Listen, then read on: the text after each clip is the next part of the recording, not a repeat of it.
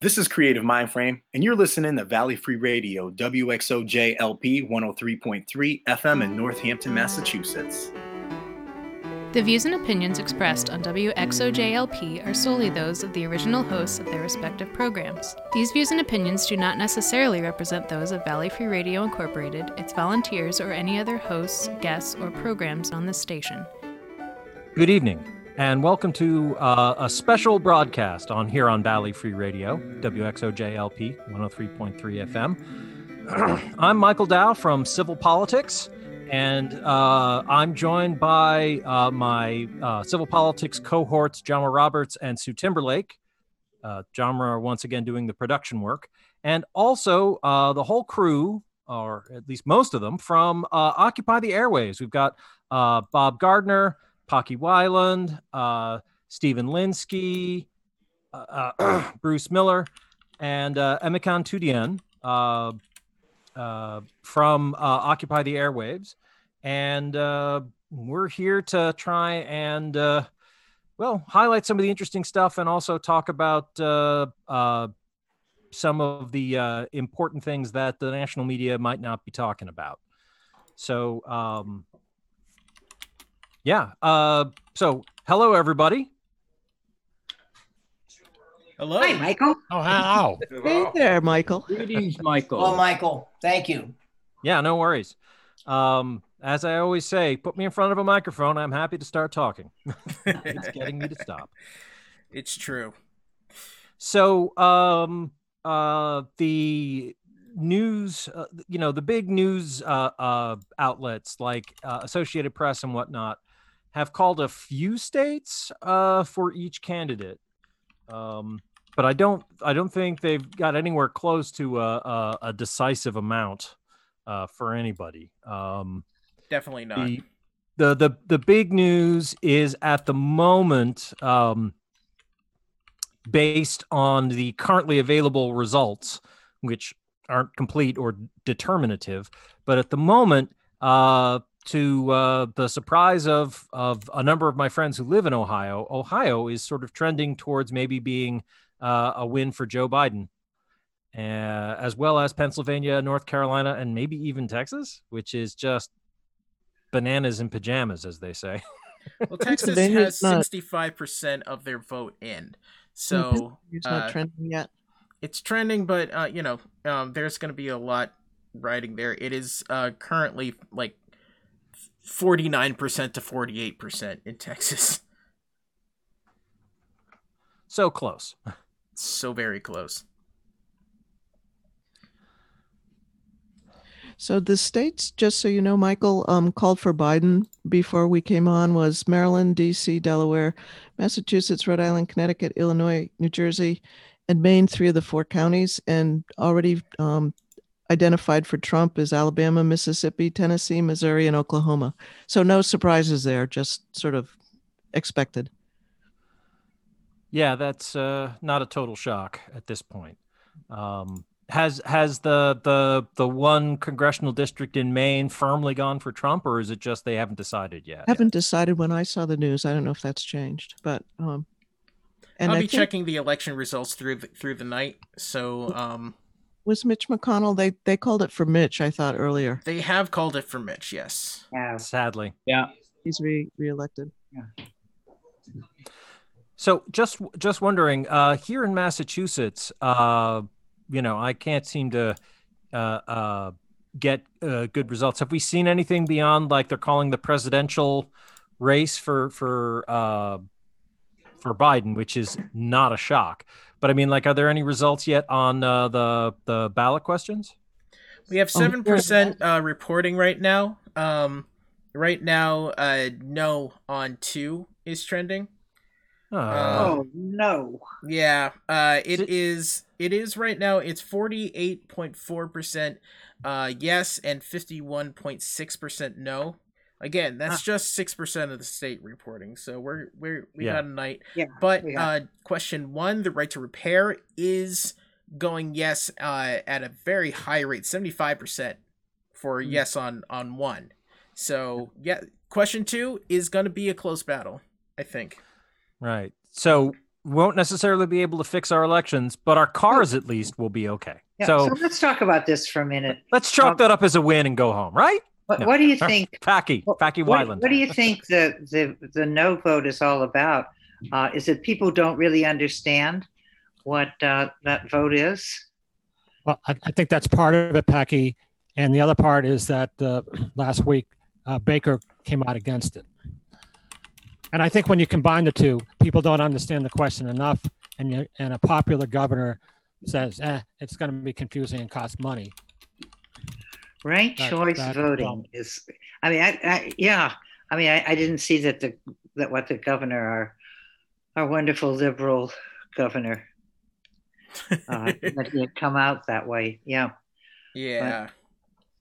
But he cited the expense of it, which is not based in fact. So yeah, which is really not a lie, really. Yeah. So as to confusing, I don't think it's that confusing either. But no.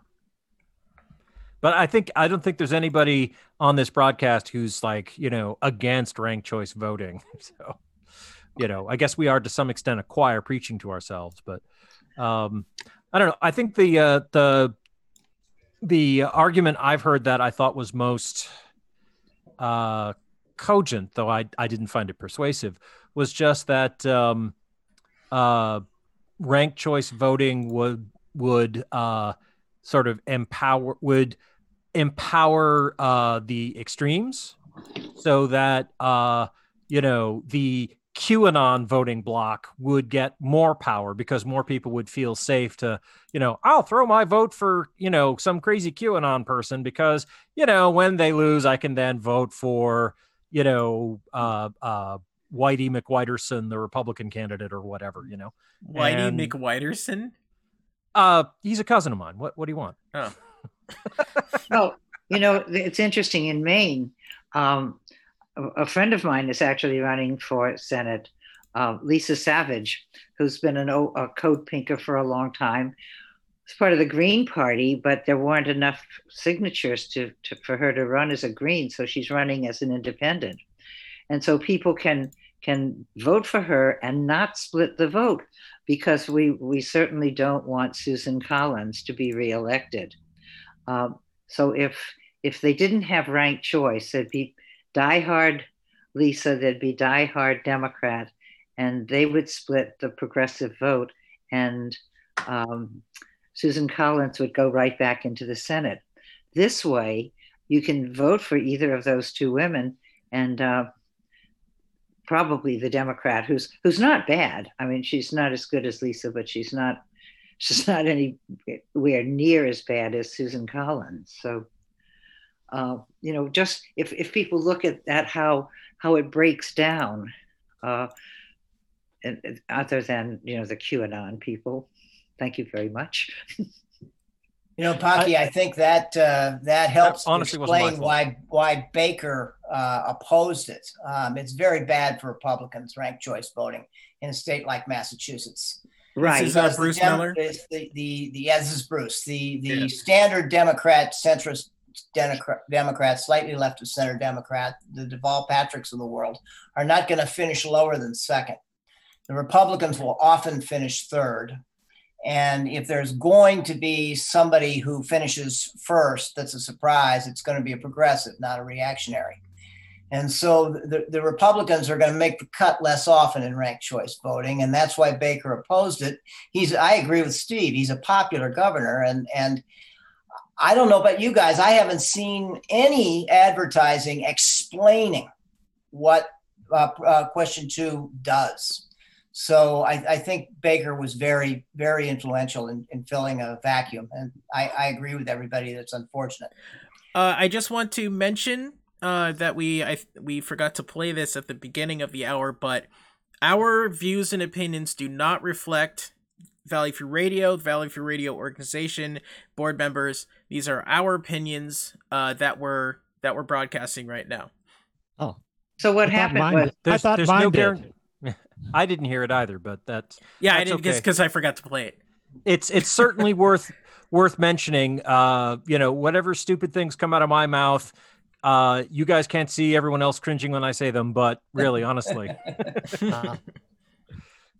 I want to make insert one point. This is Steve Linsky, just so it's in the back of our minds. And of course, much of the vote is out, and particularly, of course, all the West Coast is out. However, as we sit here in this moment, Donald Trump is losing the electoral vote, but winning the popular vote. So it's true. So if that held, wow. I doubt that's going to happen, though. I do too, but I would be darkly amused by the Republican Party being hoisted by its own petard. We do have, just want to let everybody know, we are past 9 o'clock, so a lot of the Midwest is coming in, so all the way out to North Dakota, Wyoming, Colorado, Arizona. 10 o'clock is going to be, we're going to have a lot of results, and the polls will be closing in Iowa, Montana, Nevada, and Utah.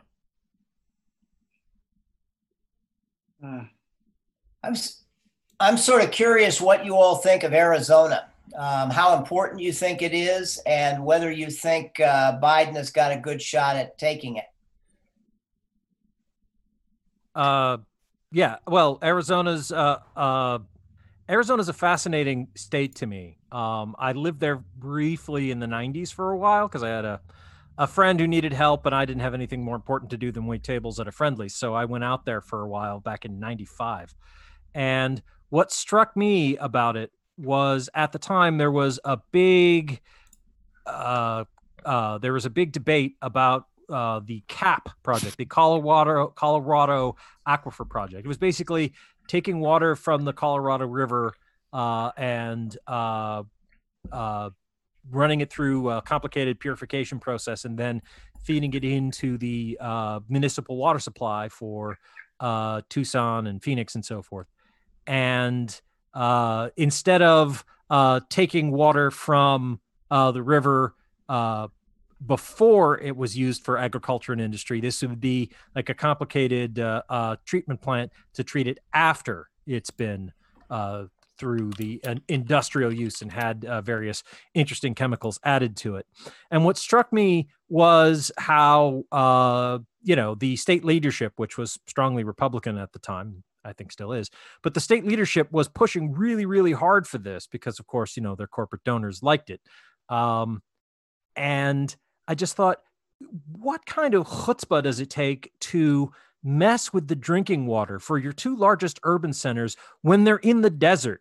Like messing with the water supply of most of your people in the desert. Like I was like, what could possibly go wrong? So it's a state that has long baffled me. A quick comment from the Republican, if that's okay. Absolutely. Sue Timberlake, my compatriot on civil politics.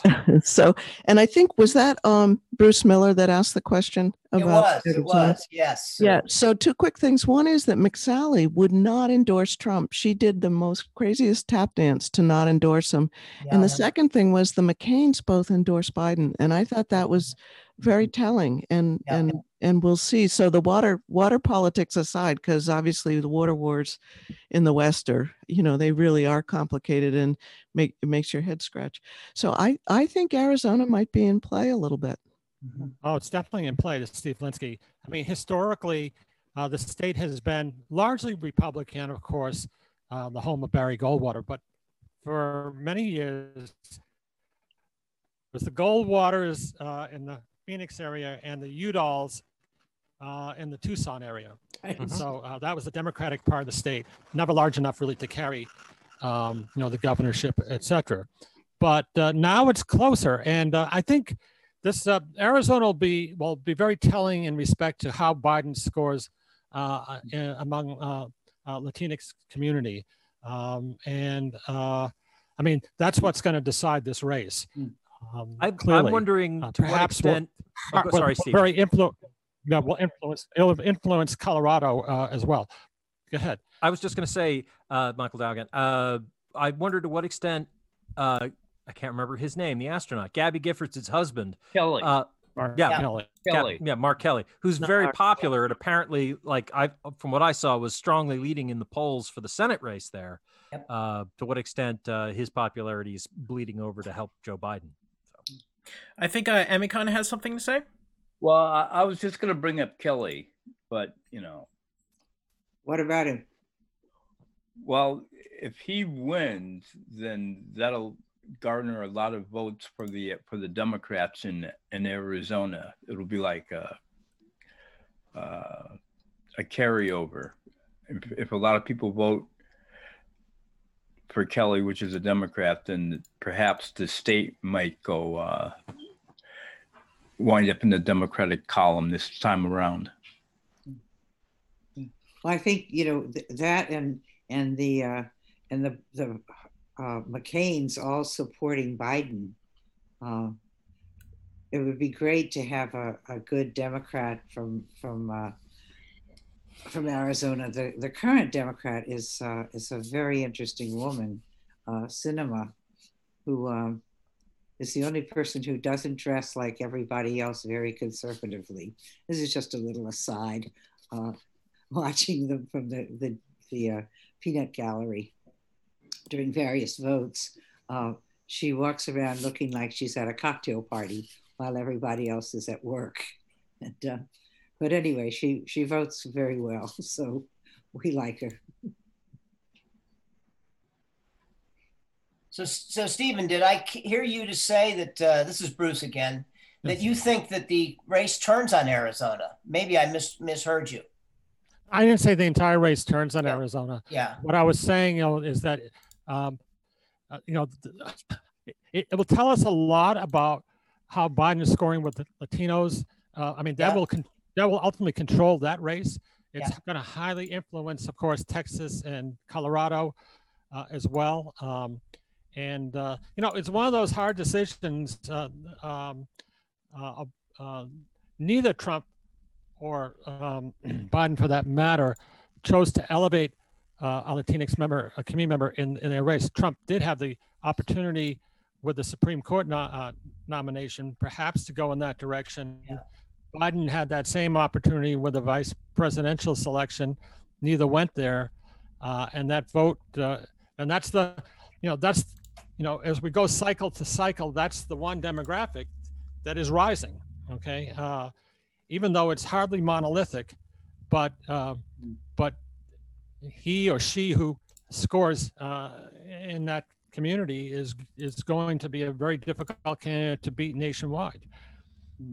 And I think that if they win Arizona, if Biden wins Arizona, that would offset the possibility of the loss in terms of the Electoral College, the loss in Florida, which it looks like it's going to go red at this point. It would help. Once again, as a reminder, you might agree with me, Emicon, that vote suppression can work, unfortunately, because the Republicans are working very hard in Florida to keep people from voting. Yeah. But are there any numbers coming in? Because the Panhandle's coming in now, right? Because they had to wait. Are you looking for Florida?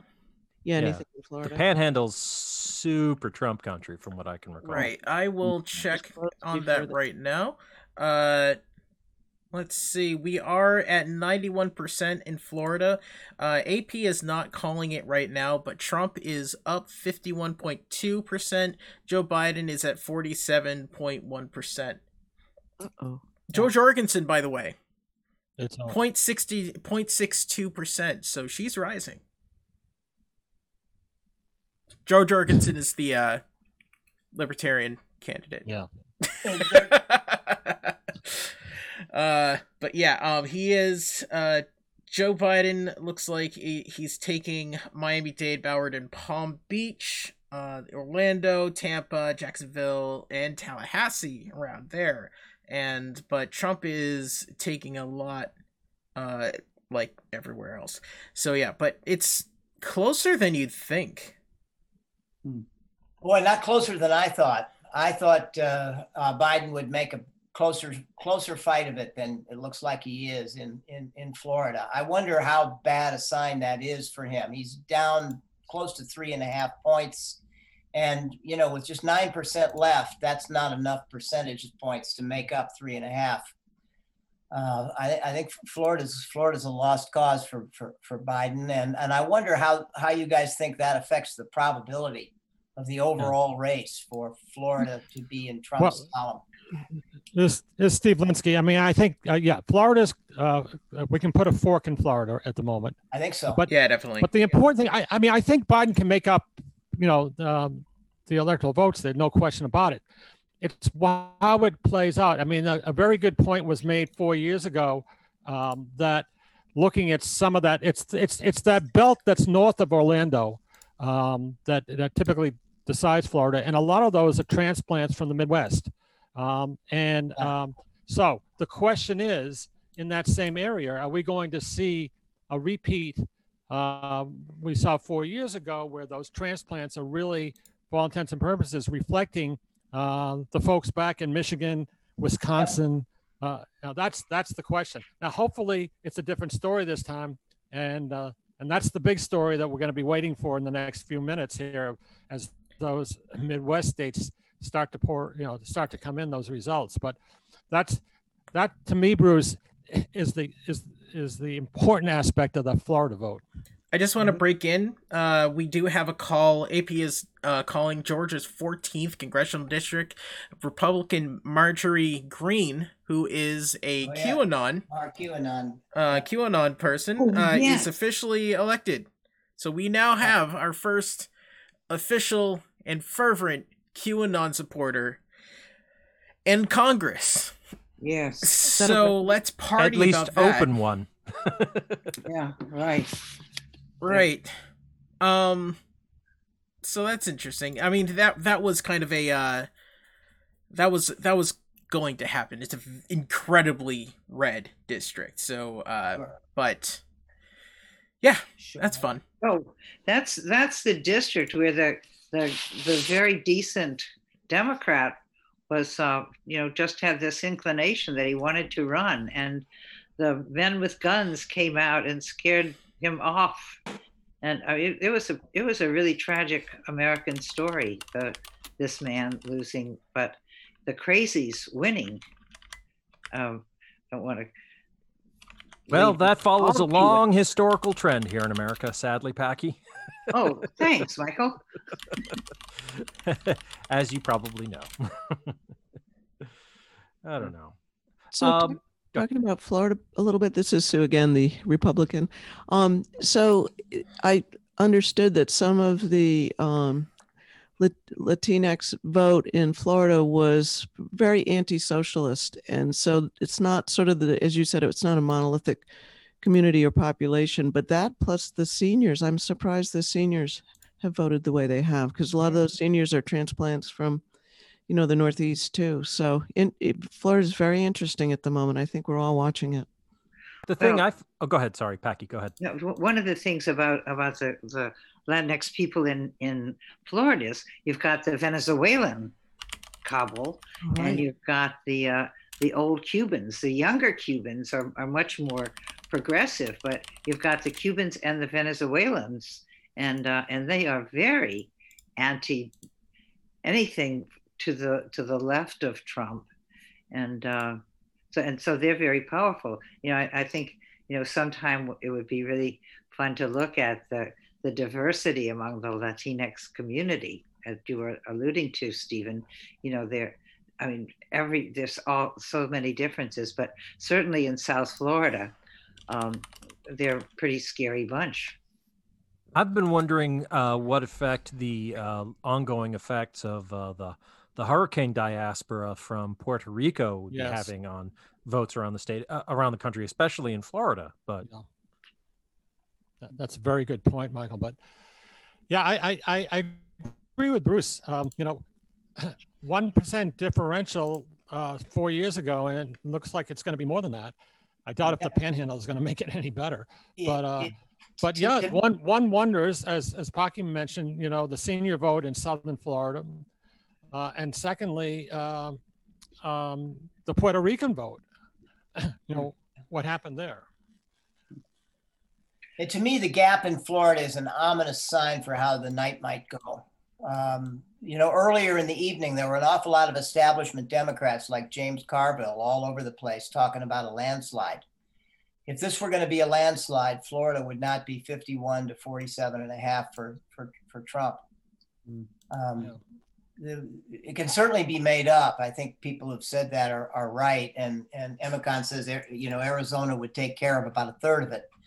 But still, I think it's a sign that we are in for quite a tussle, in which case the second half of the strategy, first suppress, then contest, I think takes on a greater degree of life for Trump.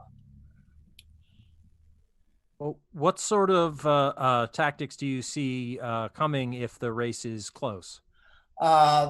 Lawsuits everywhere to try to stop the counting of mail-in ballots.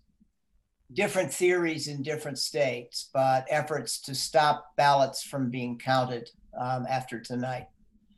I think the degree of success they'll have is hard to predict, but my hope was that we'd get enough information tonight to make that strategy a hopeless one for Trump.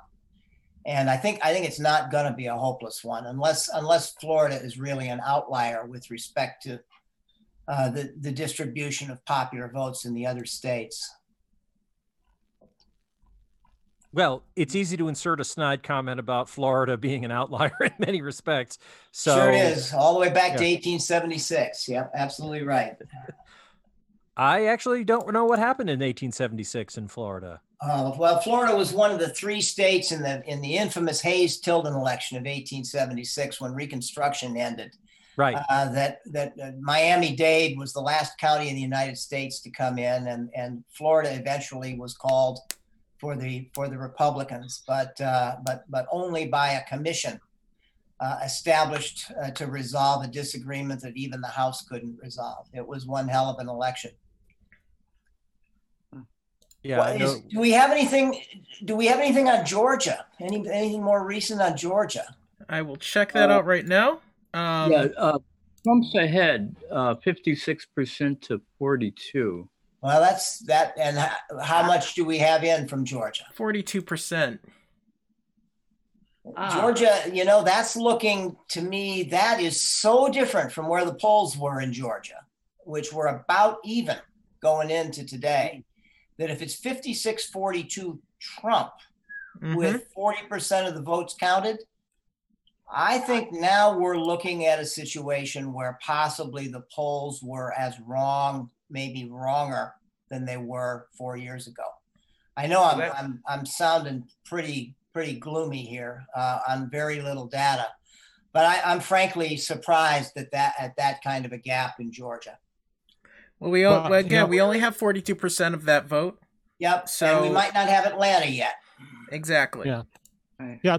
But to Bruce's point, this is actually the second time, because 4 years ago, there was a lot of talk about Hillary even winning Georgia, and there was a lot of time and effort spent there. And the same here with Biden. They were down there like yesterday. Yep. And yeah, the numbers may flatten out a little bit, but the larger point is there is a new South growing. There's no question about that, but it isn't there yet. And it is still surprising when you see the calculations that are being made, like I say, in terms of, it coming down to Georgia being, one of the last 4 or 5 states that the, Democrats, stayed in till the end, if there's just a misread, because it's not going to be close enough to have warranted that. But in any event, I don't know if I would read. Boy, look at that gap between Perdue and Ossoff. Yeah, Ossoff was ahead by a couple of points. I'm looking at so what Bruce was saying is we can all see what I'm showing on screen. And by the way, if anybody listening on broadcast would like to join us on Twitch, we are streaming live on there. So if you'd like to join in the chat or anything, it's twitch.tv/PressStartMorlock. That's my personal Twitch. Anyway, we have Perdue at 57% and Jon Ossoff at 41%. So, but again, we only have 42% in, and Atlanta is very small. We have at most 10% in the Atlanta area. Yep. Augusta, we have 0%. So we basically all of this voting is from the smaller counties. Yeah. So this is Georgia still has in play. Definitely still in play. Definitely, because Jon Ossoff has been doing very, very well. Yeah. I did want to bring up something interesting from Florida. We have their ballot questions. And I thought, like, the first couple, especially, Amendment 1 states in the Constitution that only U.S. citizens who are 18 years or older can vote in elections. So so only citizens can vote in elections. Okay, and the minimum wage increases the state minimum wage to $15 by 2026. The first question is 79 to 21. That's happening. I don't really know the details on requiring citizenship to vote, but the really interesting one is question 2, raising the minimum wage to 15%. With 93% in, it is 61 to 39. Good sign. In Florida. So raising the minimum wage to $15 an hour. Yeah, I don't think that's surprising. I just think it's really great. Great, it's great. Not necessarily. Most people live on How about wages, that? not the work of others.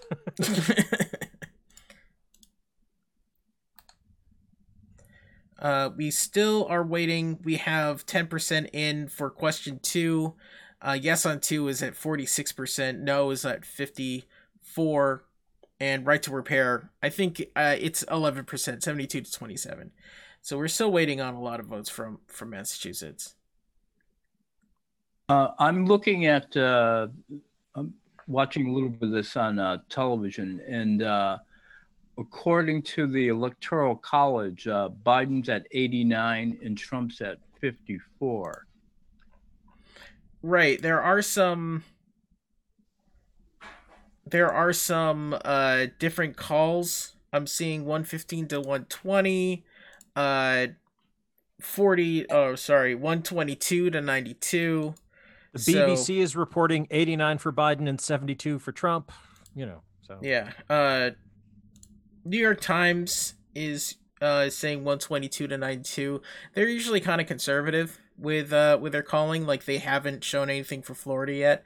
So I would say that as of right now, with the states that we know are going to go, like New York was never going to go for Trump. But so right now it's New York Times is saying 122 to 92. Decision Desk is about the same, and the AP is exactly the same. So what was the AP one again? 122 to 92. And that's Biden with the lead. Actually, it's it's Biden.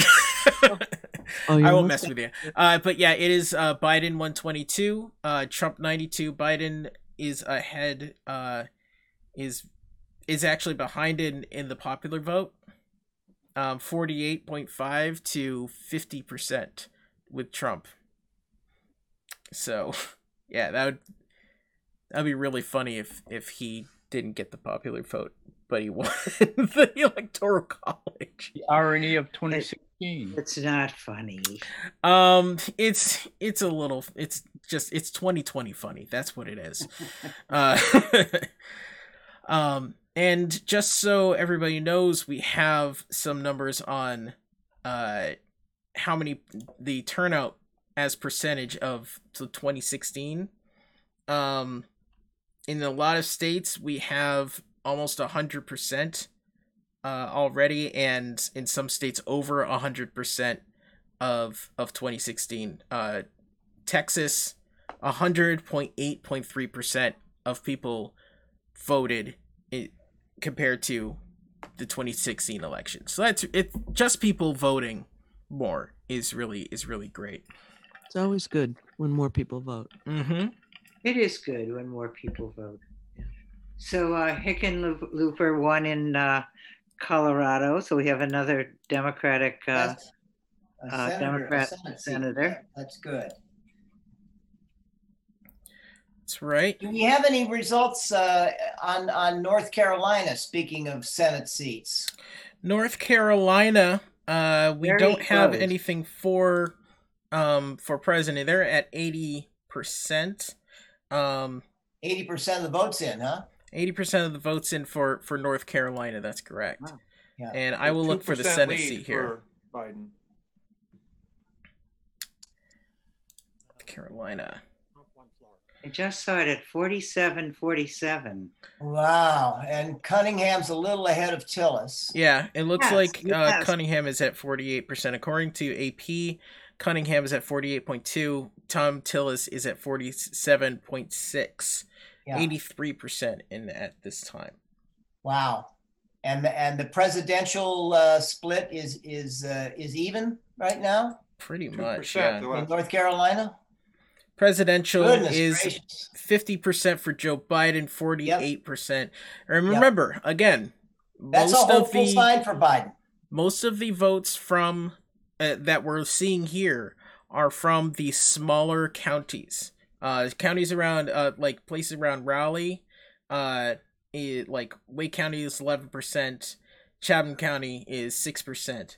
In Good. Charlotte, that's 62%, so that's pretty good. In Greensboro, these are major cities, Sure. about between 25 and 30%. So, and How about Franklin Asheville? County is not even coming in yet. Yeah. So we will see an increase, I think, in blue votes in North Carolina. Well, that North Carolina result, if that holds, that puts a dent in Trump's apparent victory in Florida. Yeah. Yeah, that's like 15 electoral votes. That would be half of what he would get in Florida. That's right. And we do need to look at Ohio with 18 votes. That is Joe Biden is leading with 67%, but they're not calling it yet.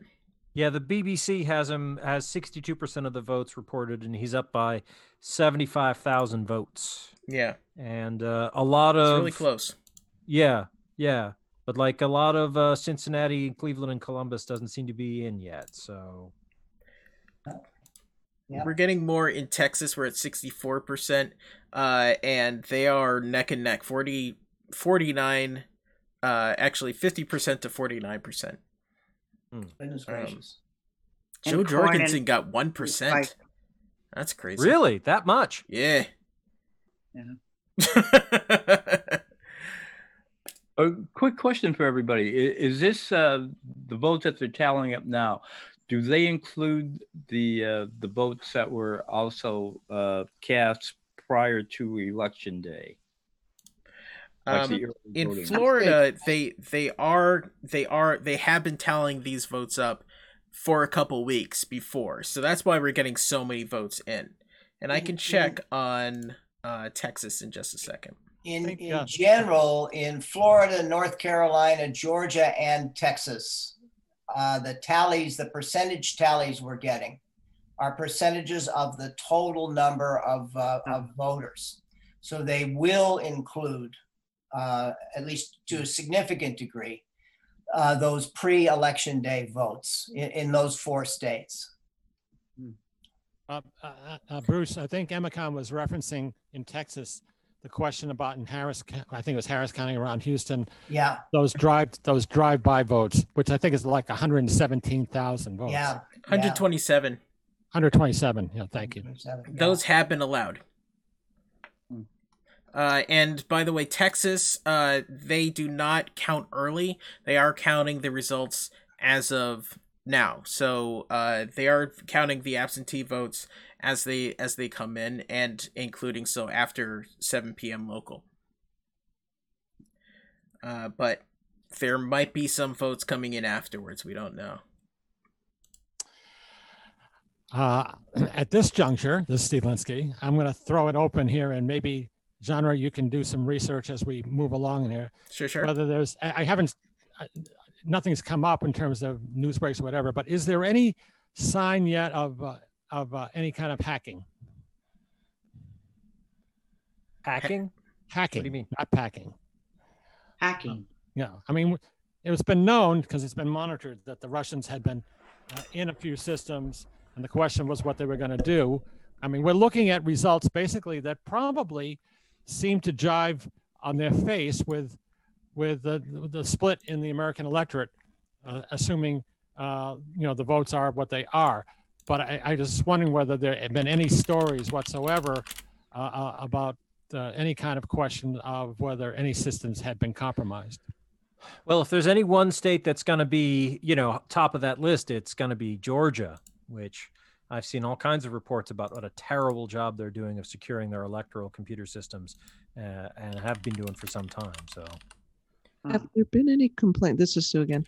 Have there been any complaints of voters being turned away or having provisional ballots? Because that's the other way you do it, is you muck with the registration records. I haven't heard many of those, but there's always a handful anyway. Where a lot of people go in to vote and they're not on the rolls. So everybody did it early. So maybe that happened sort of before the fact. Because in Florida, that's what happened in 2000, is that a lot of people were thrown off the voting rolls. It wasn't a foreign nation. It was actually our governor in Florida that did that. But I just haven't heard any reports of that in the news this time. Don't know. That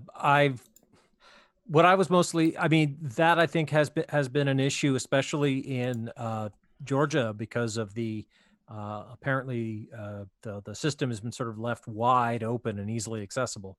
So I've read various reports of people, being able to get in and mess around in the actual voting registration database. But I don't know if that led to people actually doing things.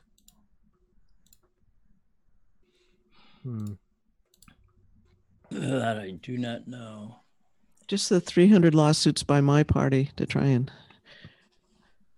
Yeah, what's up with that? Test ballots.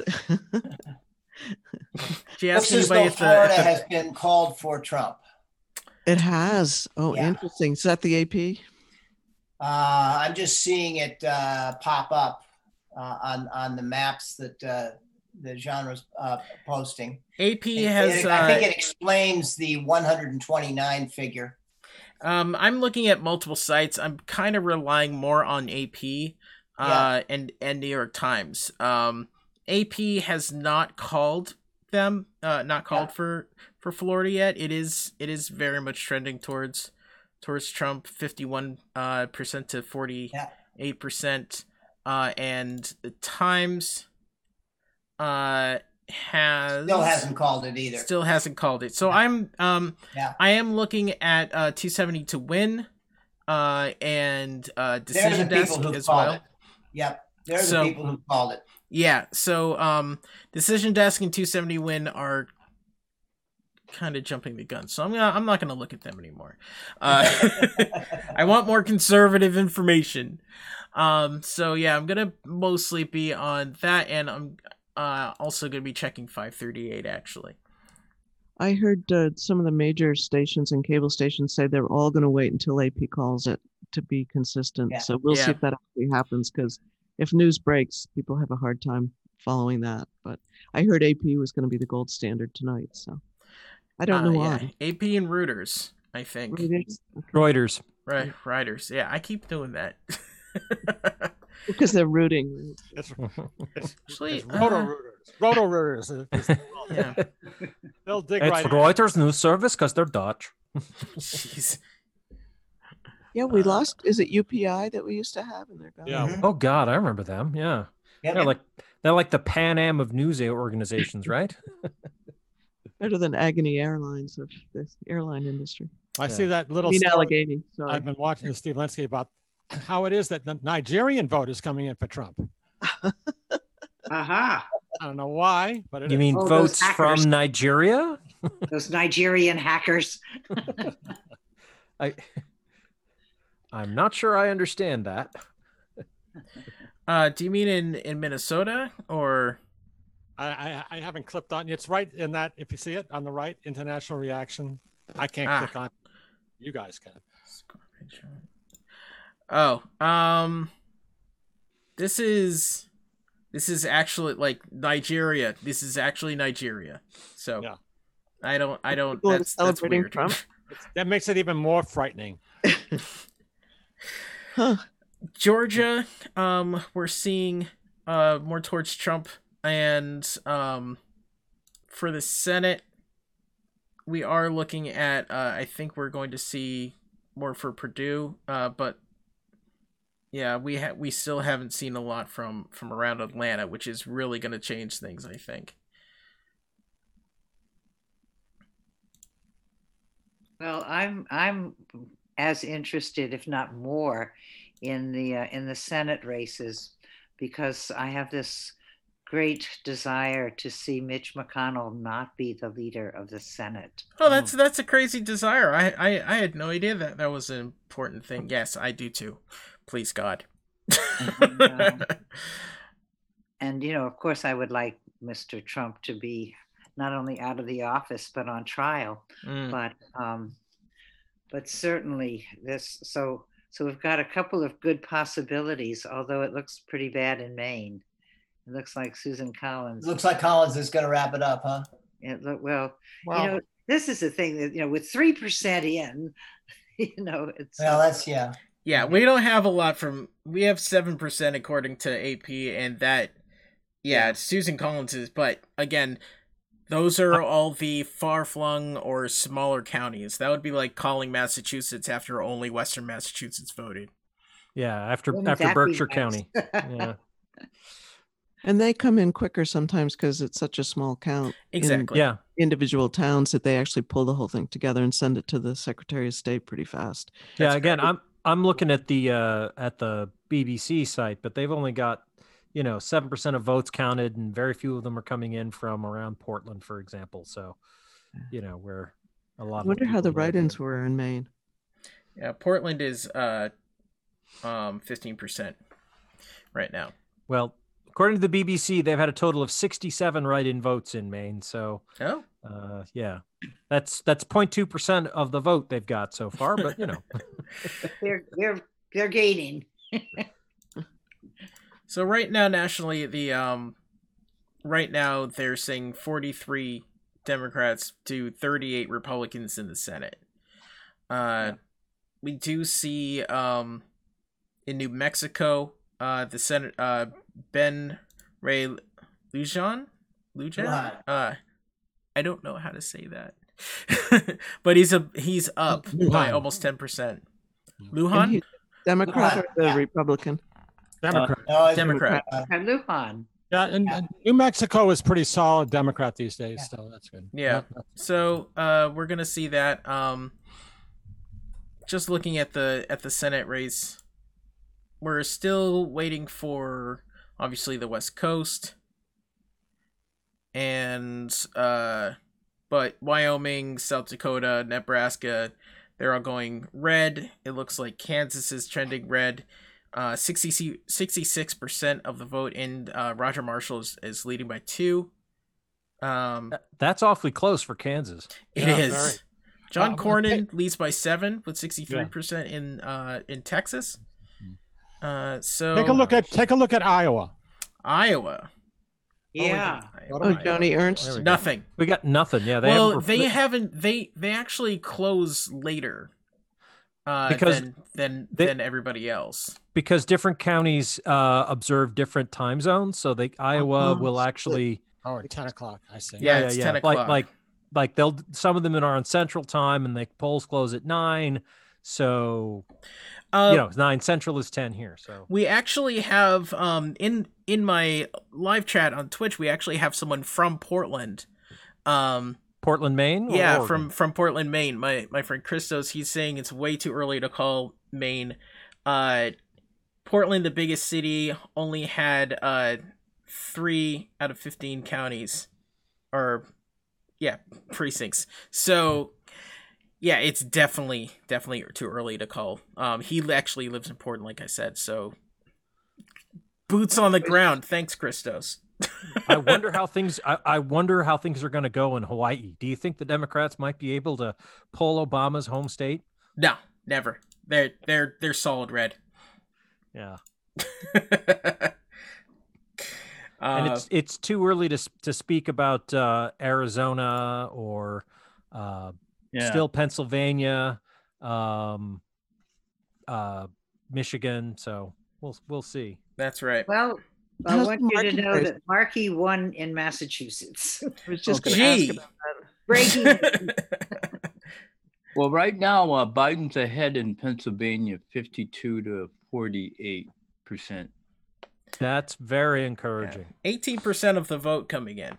So. Is that 2 time zones? Is Pennsylvania across a time zone too, or not? No, Pennsylvania's all in Eastern. In our time zone. Yeah, it's Pennsylvania. It's just East Coast. Just they were the ones who set aside votes just in case the Supreme Court doesn't let them count them or something. Anything That's that after today.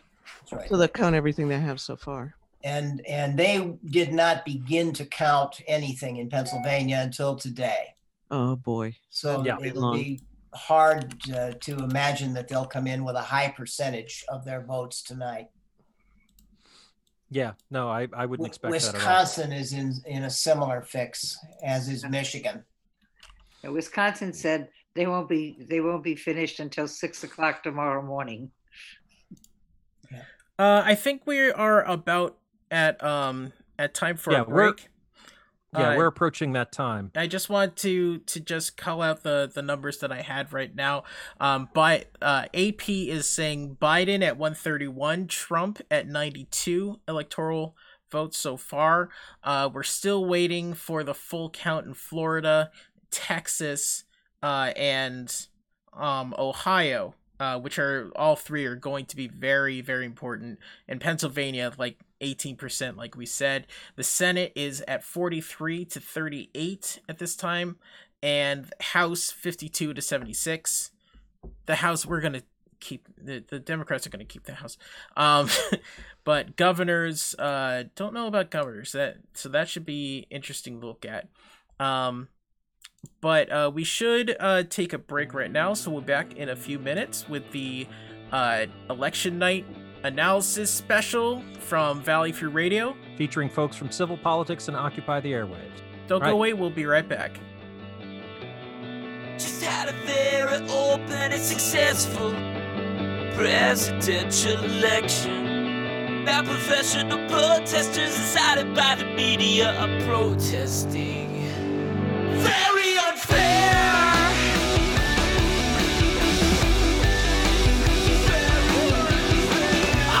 An even better in the election, if that is possible, if the winner was based on popular vote. But we're campaigning differently, campaigning to win the electoral college is much more difficult and sophisticated than the popular vote. In addition to winning it in a landslide, I won the popular vote. If you deduct the millions of people who voted illegally, I will be asking for a major investigation into voter fraud.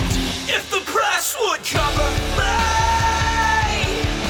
accurately and honorably, I would have far less reason to tweet. Sadly, I don't know if that'll ever happen. Meryl Streep, one of the most overrated actresses in Hollywood, doesn't know men for the tag last night at the Golden Globes. She is an Hillary Clinton who lost. ABC News is bad, but Saturday Night Live is the worst. Not funny, cast is terrible, always a complete job. Really bad television. Reports by CNN that I will be working on The Apprentice during my presidency. Even part-time are ridiculous and untrue. Fake news! I call my own shots, largely based on an accumulation of data, and everyone knows it. Some fake news media in order to marginalize white. There are everyday actions to help prevent the spread of respiratory diseases. Wash your hands. Avoid close contact with people who are sick. Avoid touching your eyes, nose, and mouth. Stay home when you are sick. Cover your cough or sneeze. Clean and disinfect frequently touched objects with household cleaning spray. For more information, visit cdc.gov/COVID-19. This message brought to you by the National Association of Broadcasters and this station. The alumni. When you're not sure how to address, wearing pants, blouse, or a dress, just their pronouns. A name you're not sure how to pronounce, don't want to get thrown out, please ask their pronouns. Someone from your hometown gave you the lowdown, you wanna know now, just ask their pronouns. If you feel the faux pas about to go down, don't frown, just go and ask their pronouns. You used to be he, now she wants to be she. I know it may be difficult, but it seems easy to me. Doesn't take a lot of effort to ask a simple question. Nothing worse than unwanted attention. So here, take this lesson for free before you wind up in HR. I know this is too pertinent to summarize in 8 bars. I don't know why this has to be hard, dog. Just call them what they asked to be called. I'm out.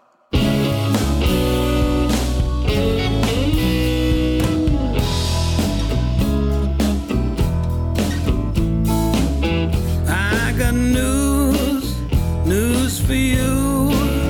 I got news that you could use. You gotta get up, get right up. You gotta stand right up. People have died for that right. Some today, maybe some tonight. You gotta get up, get right up. You gotta stand right up. Don't be complaining that you got no voice. You can't change things, you got no choice.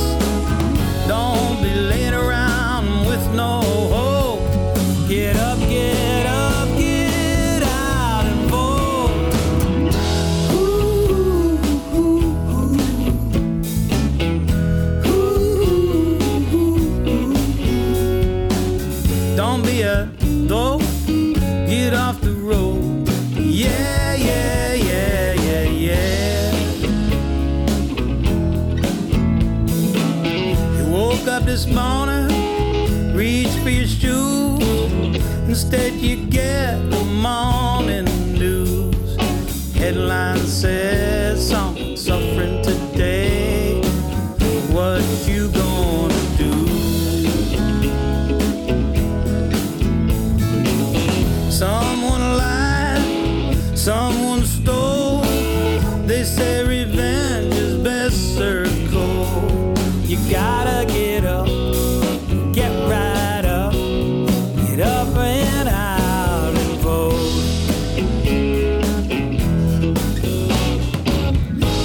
One foot in front of the other won't cost you a dime. Help your sister and brother. Reach out, reach out, reach for the light.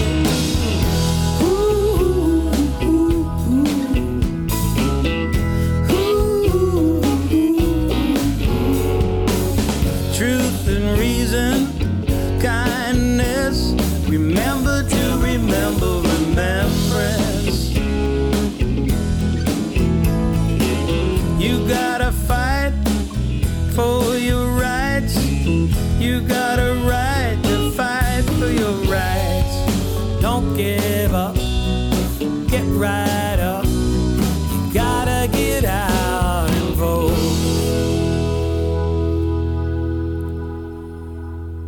Hi, I'm Calbert Warner, and you're listening to Valley Free Radio, WXOJLP 103.3 FM in Northampton, Massachusetts. The views and opinions expressed on WXOJLP are solely those of the original hosts of their respective programs. These views and opinions do not necessarily represent those of Valley Free Radio Incorporated, its volunteers, or any other hosts, guests, or programs on this station. Hello, everybody, and welcome back to Valley Free Radio. We are on WXOJLP 103.3 FM in Northampton, Massachusetts. We have a bunch of people on the line right now. Just trying to unmute everybody. I'm unmuted. There we go. Did you do the station ID? I did. Okay, good Station for you. ID is all set. We've got a bunch of people: Bob Garner, Bruce Miller, Emicon, Michael Dow, Packy Weiland, Steve Linsky, Sue Timberlake, and Mark Beauvais is in the booth. Just hanging out, I guess. Mike, take it over, please. Yes. Okay. Well, we have a ton of polls closing, so there's a lot of new information that's just going to start coming in, and we'll get a lot of reports from states that are now that they're able to call. So it's hard to say. At the moment, as a flaming lefty, I'm still encouraged that the trends look good in states like Pennsylvania and Ohio, but there's still so much that needs to be called there. We're going to start seeing results from places like, I believe, Michigan and Iowa, Colorado. There was a whole map you had a moment ago on the screen, genre. Yeah, I'll look that up again. Just closed their polls. And so I don't know. At this point, there's a lot of waiting, and I think the thing that I think is interesting is there's still a lot of votes to be counted in places like Florida and Georgia. And I know Trump is trending there, and in one of the Georgia Senate races, the Republicans are, clearly leading, but there's still a possibility of things being very different in the special election, which has an open primary with a bunch of different people running in it. There's nobody with a clear and substantial lead there. So, and polls are just closing in Texas and Minnesota and Wisconsin, which is gonna after 10 o'clock. So Nevada, Utah, Iowa, and Montana are just closing right now. After 9 o'clock, we have Louisiana, Texas, New Mexico, Arizona, Colorado, Kansas, what am I talking about? Nebraska, Wyoming, South Dakota, North Dakota, Minnesota, Wisconsin, Michigan, and New York. So 9 o'clock Eastern Standard Time is kind of wild. We are gonna see Hawaii at past 12 and Alaska past 1 a.m. I have a quick question for Packy and Steve. I think you guys were at the polls just to make sure everything went well tonight. Have we heard any reports in other states of any voter intimidation, not suppression, but, folks in Michigan with guns? Or I haven't seen anything, but I didn't look at the news in the last hour or two. Is there anything, or I'm hoping that was, didn't happen, but I just wondered if anybody knew if it did happen. Any voter intimidation? I don't know of anything. We saw what happened. Where was it? In Georgia, where people were organizing. This was last week, to protest and then to go down to early vote, and they were stopped. And then here in Northampton on Sunday there was this big melee. Lots of Trump people came to town, and there was in Northampton. Really? I learned about it by reading the Daily Hampshire Gazette on Monday, but I hadn't been in Northampton, so I didn't see it. Well, interesting. Yeah. My cousin was up in Ashfield, and he's a Democrat. I'm the Republican on the other side of the family, and he took a picture of there's a silo up there in Ashfield somewhere on a farmer's land, and it has a big Trump sign on it, and in the foreground there happened to be a donkey looking up at it, and my cousin took a wonderful picture of a New England fall day with this huge Trump missile silo thing, and the donkey looking up at it sort of wistfully. So we'll see. Wistfully? Yeah. A great picture. I'm trying to get a copy of it for you all, but anyway, I guess it's out in the woods somewhere. It's not on a regular path, but so yeah, there's Trump supporters here for sure. Oh yeah, definitely, yeah. Big time. I just want to mention that if anybody listening on the air is interested and would like to view us on Twitch, I am streaming on Twitch, twitch.tv/pressstartmorlock. If you want to go on the computer, go there and we can join the chat, ask any questions that you want. It's a good time.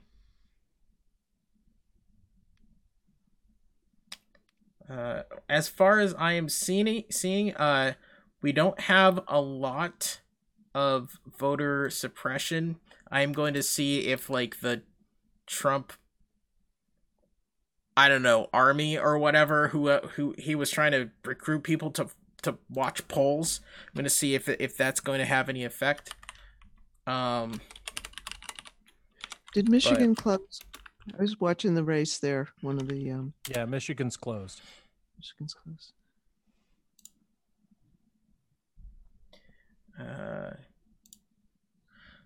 Independent is talking about a poll watcher that tried to get in someplace, and that's not good. But I'm not seeing a ton.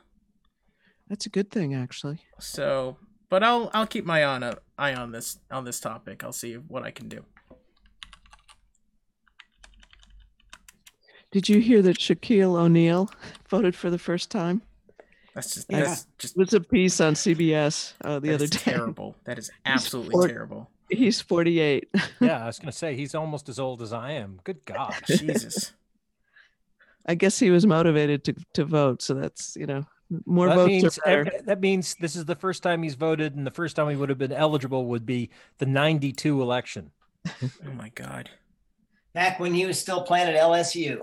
Absolutely. Well, Charles Barkley won't be happy with him for having stayed out.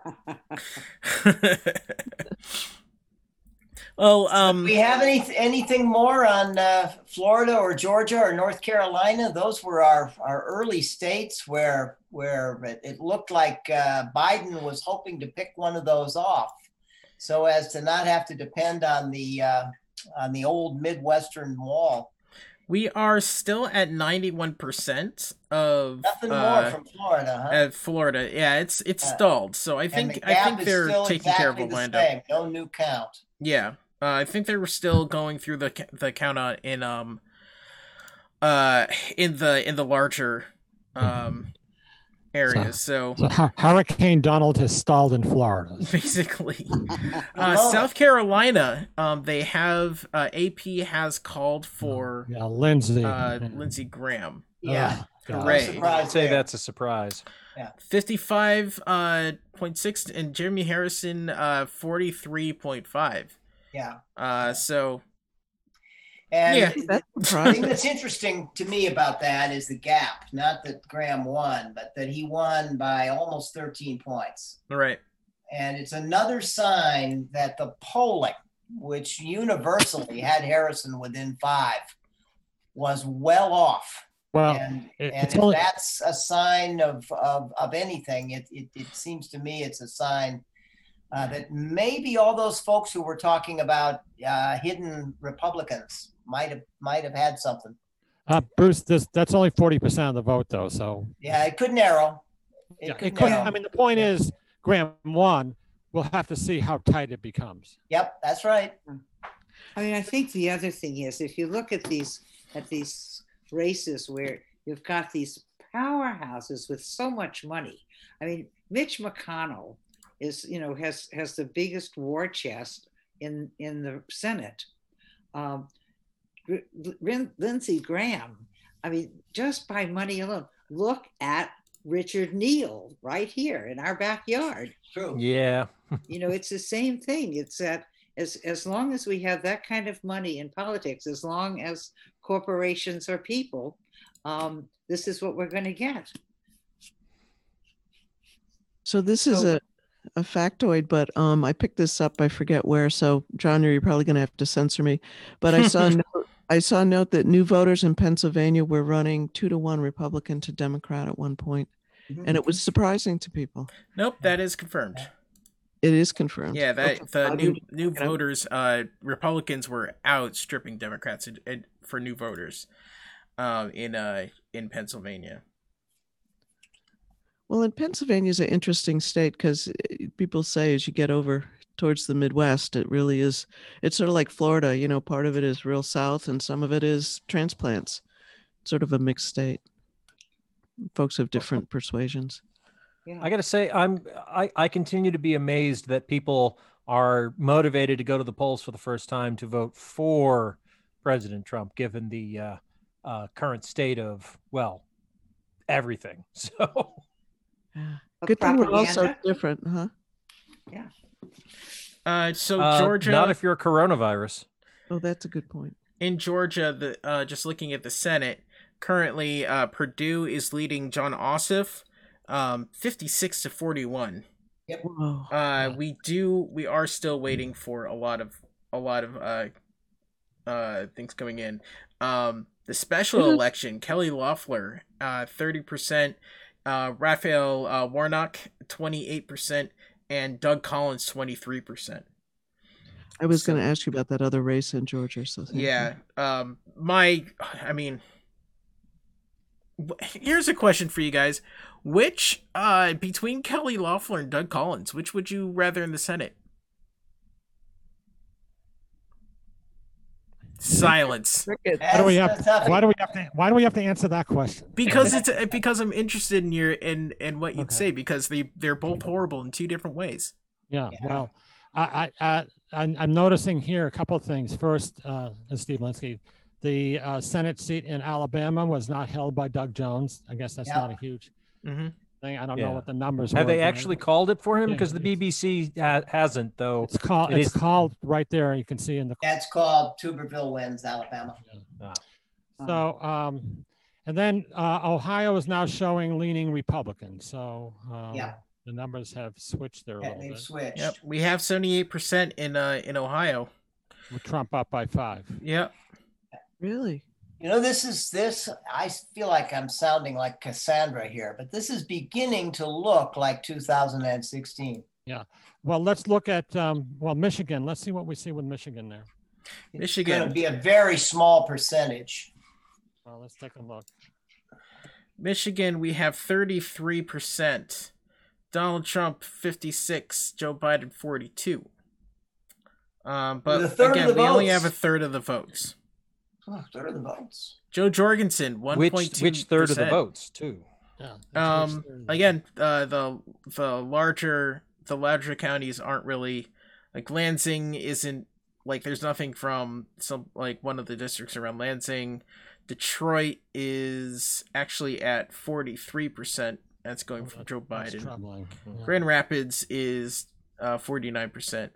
So, but we are waiting on like a bunch of counties, especially in the north. Yeah, well, that's not good. That's the UP will be Republican. Yeah. So, ooh, that's a little scary. I did not imagine that Michigan would break for Trump again. Well, we're still waiting. We are still waiting. Yeah. But you know, it is the state that produced a crazy militia that wanted to kidnap their own governor because she wanted to stop the spread of a fatal disease. So, yeah, good times. We are seeing a trend though on that map.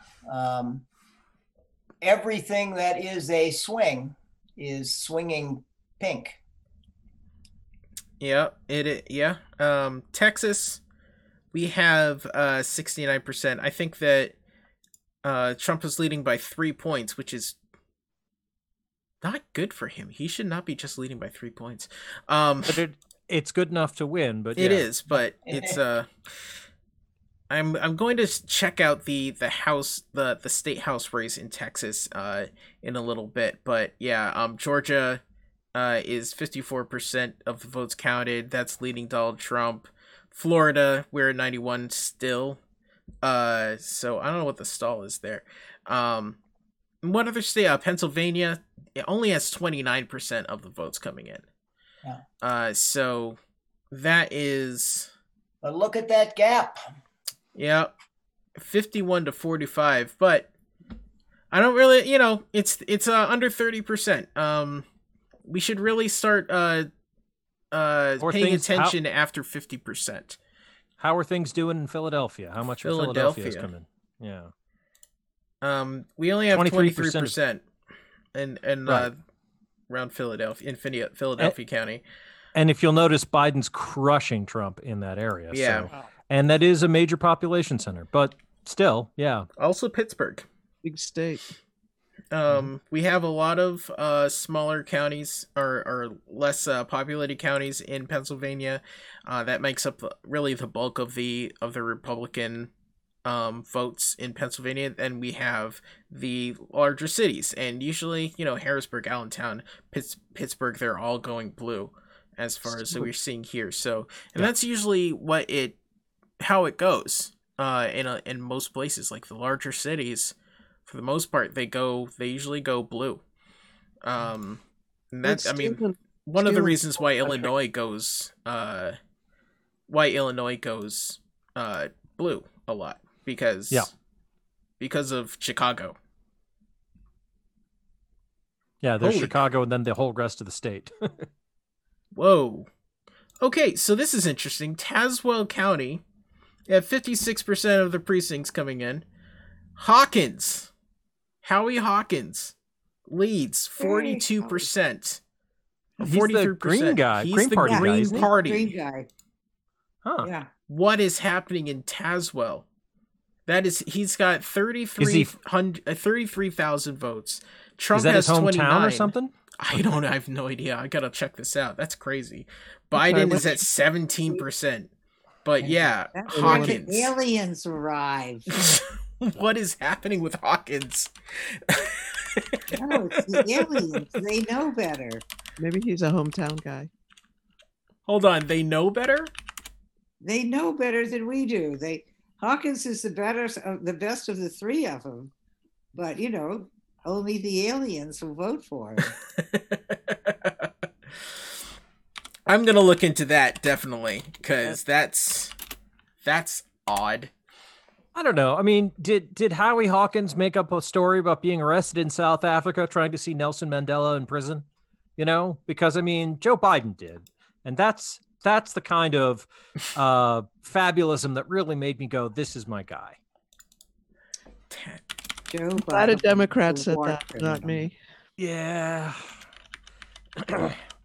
and yet, that still makes it more trustworthy than President Trump.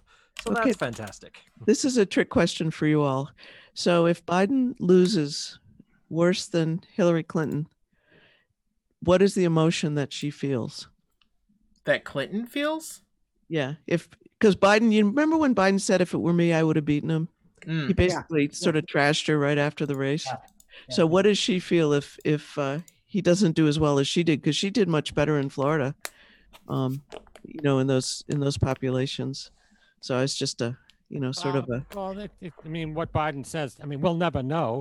But it could have been true that Biden might have beaten Trump in 2016. Yeah. But now, as an incumbent, and I'm going to get back to kind of what Bruce was just saying a few minutes ago, there are some very troubling trends here. I know the numbers are, 30, 40%, and we're looking at 50, but. I think it's also worth noting that we don't have, that a lot of states have a lot of ballots still to count. Yeah, of course. But we're looking at early kind of trending, and I want to ask a question about the latest with the Postal Service. We did touch on it a little bit before. Slow down.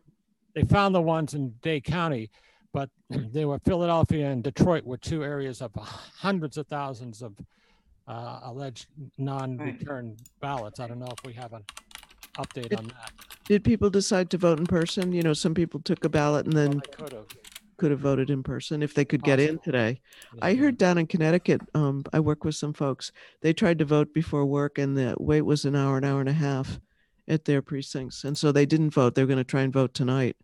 But I was surprised because here in Northampton, it was fine. I went before work. It was not a problem.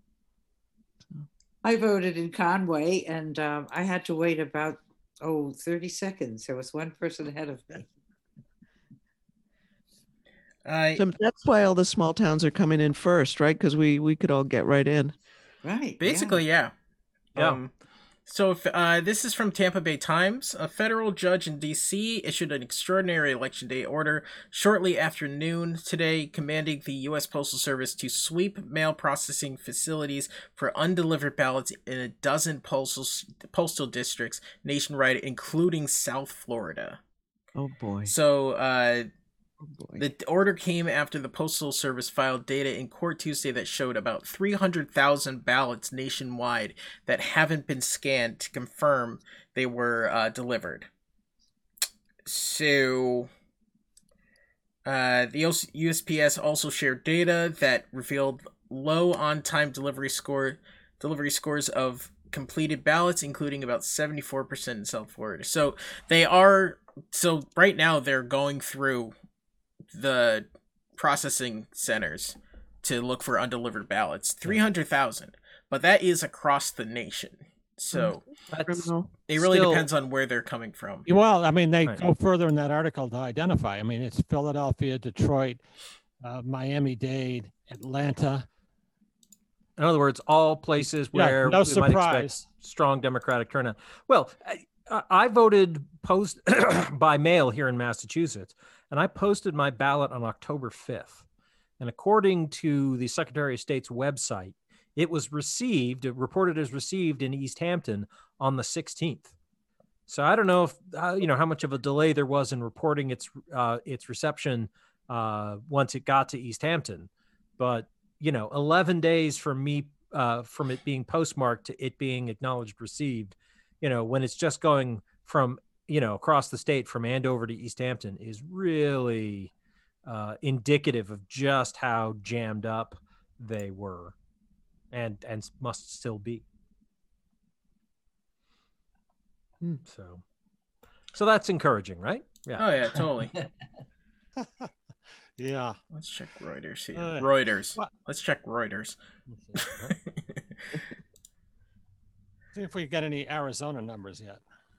Arizona, we have 74% in, and Biden at 53 or 54%, Trump 45%, and Jorgensen 1.3%. I just like throwing in Jorgensen. If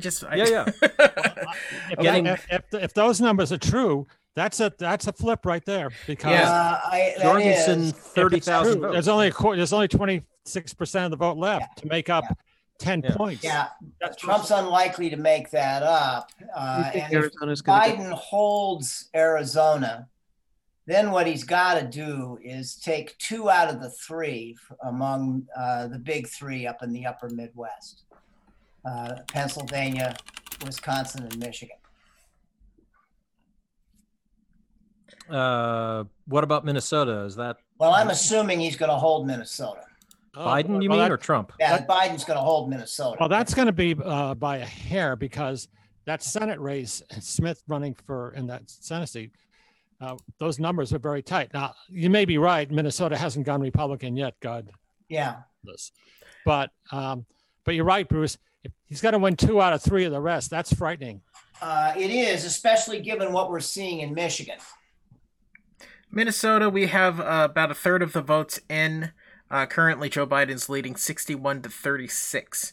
But there are a lot of counties in Minnesota that aren't getting counted. Minneapolis has the most that have been submitted, 93%. Yeah. That went Joe Biden 70 to 27. That gap is a little bit misleading.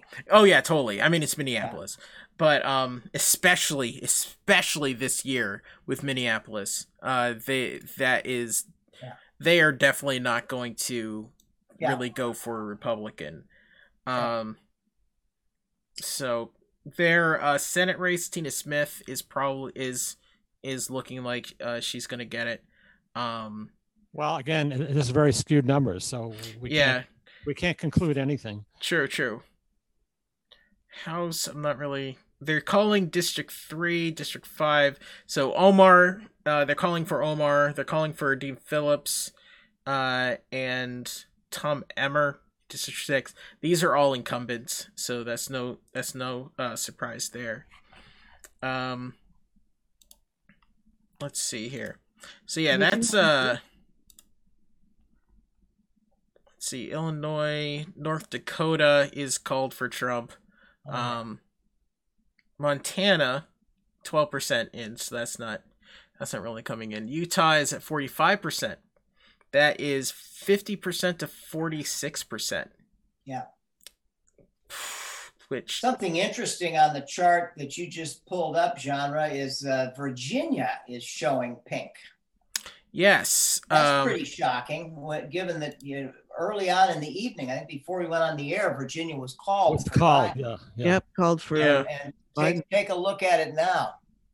That is the Reuters map. Let me check AP, which I'm really focusing on now. They have Virginia called for Biden. They still haven't called for Biden. Yeah, the BBC still it hasn't called it, but they are showing it leaning towards Trump.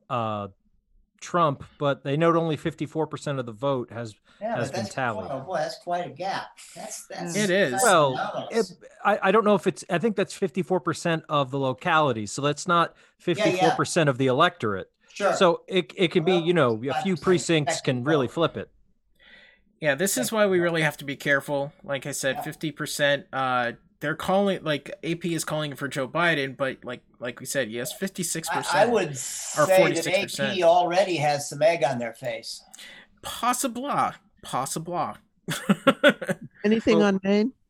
Maine is we are at, let's see, 14%. So we're up for 5%. We've doubled because we are at 7%. And still pretty gray. Yeah, there's really nothing happening. Nothing happening. Portland, there's a lot of counties that are just gray right now that just haven't been sent in. So Maine's a mystery, right?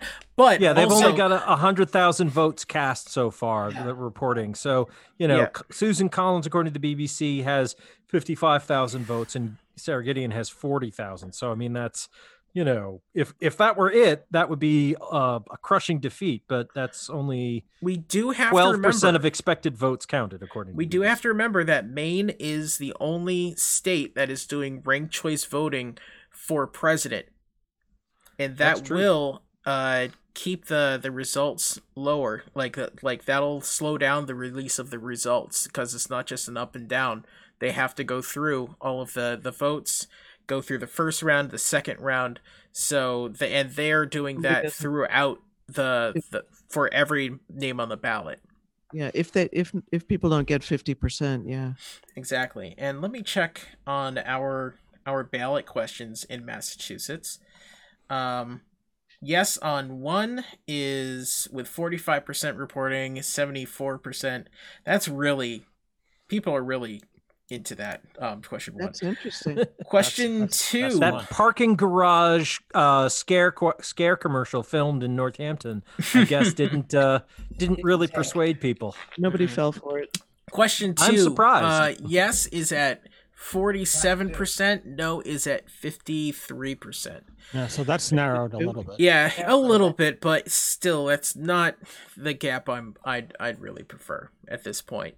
With just less than half of the vote, and I'd really rather that being smaller. Last year makes me worried. It passed in such a way that they created the commission to study it, and then the commission came back and recommended yes. So bad. I don't know.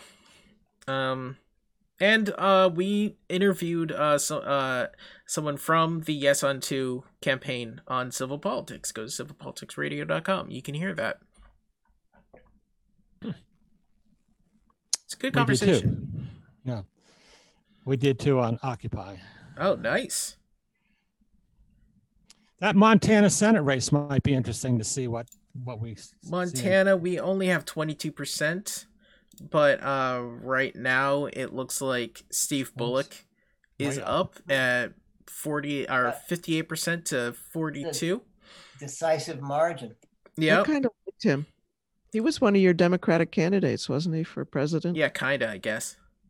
I mean, yeah. He never got any traction. There was too many. He never got any traction. Oh, he wouldn't have got any traction anyway.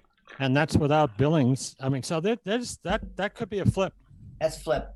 That's a flip, I think, too. Yeah. I think Bullock is going to take it, honestly. We're not seeing, like I said, we're only seeing 22%, but he was doing really well tracking, like, with a certain demographic of voters, like with the Democrats. He did get into the debates, which was increasingly harder throughout the year, throughout the primary season. So I think that he will do pretty well in. He will do pretty well in Montana. So I think to some extent, Steve Linsky again. I mean, in terms of trends, the West is turning as well.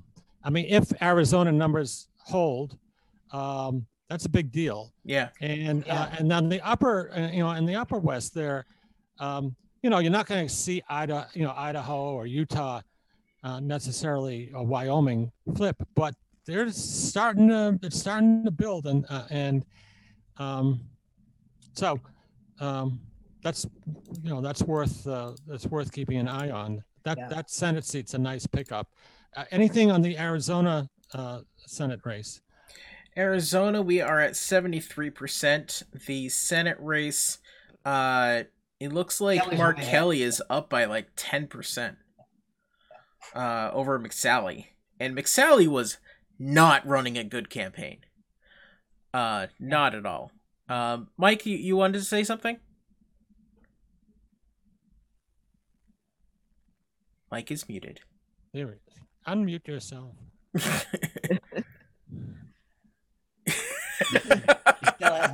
Mike is screaming into the darkness. So yeah, Martha McSally was not really running the best campaign. Yeah. And she was begging for money. Like, actually one press conference she had was her saying, if you can skip lunch and send me the money for that. Send me your lunch money. Send me your lunch money. Exactly. And that was to elementary school kids. I mean, that's not right. But Finally, it is interesting. Dude, seriously, I didn't mute you. I didn't touch you, dude. Yeah. No, you said it so that when I muted myself, so that I could, take a drink of water and have a swallow of food, I couldn't unmute. McCann left half an hour ago because he was asking you to fix that, and you didn't. Well, we got a lot covered there, Mike. We've been out to get you, Michael. But it is interesting to the point that someone made earlier about McSally running away from Trump. Oh yeah, she's very careful. I fixed it, Mike. Don't worry. I guess we shouldn't be good. We're just seeing what she saw, which is interesting. Yeah. I mean, Collins has tried to do the same thing in Maine, and we'll see if she gets away with it. I don't know. Yeah, it's a pretty funny tap dance. So, but Mike, our host, is back. Thank God. It's my first time producing a show over Zoom. Give me a break. And by the way, you will be docked for that, whatever it was. Be docked? Oh yeah. No pizza for you. Well, anyway, so that's a little bright. That's a little bright news. So, yeah. Do you all think we could be looking at a situation where the Democrats have control of both houses of Congress and Trump retains the presidency? I think that's what we are. Yes. I think that's what we are looking at. And what does that look like for 4 years? Nothing happens. Impeachment. Well, if the Democrats do take back the Senate but don't take back the White House, impeachment will be nice, but there's no way the Democrats are going to pick up 60 enough to get to 67. Yeah, they can't remove them again, Paki. So and the Republicans, unfortunately, the party's made it very clear that they will not do anything to challenge Trump, or their base, their pro-Trump base. And it your seems party to me, really has been taken over. The weasels really have taken over Toad Hall, as you like to say. The base has shown their power, if that's the outcome.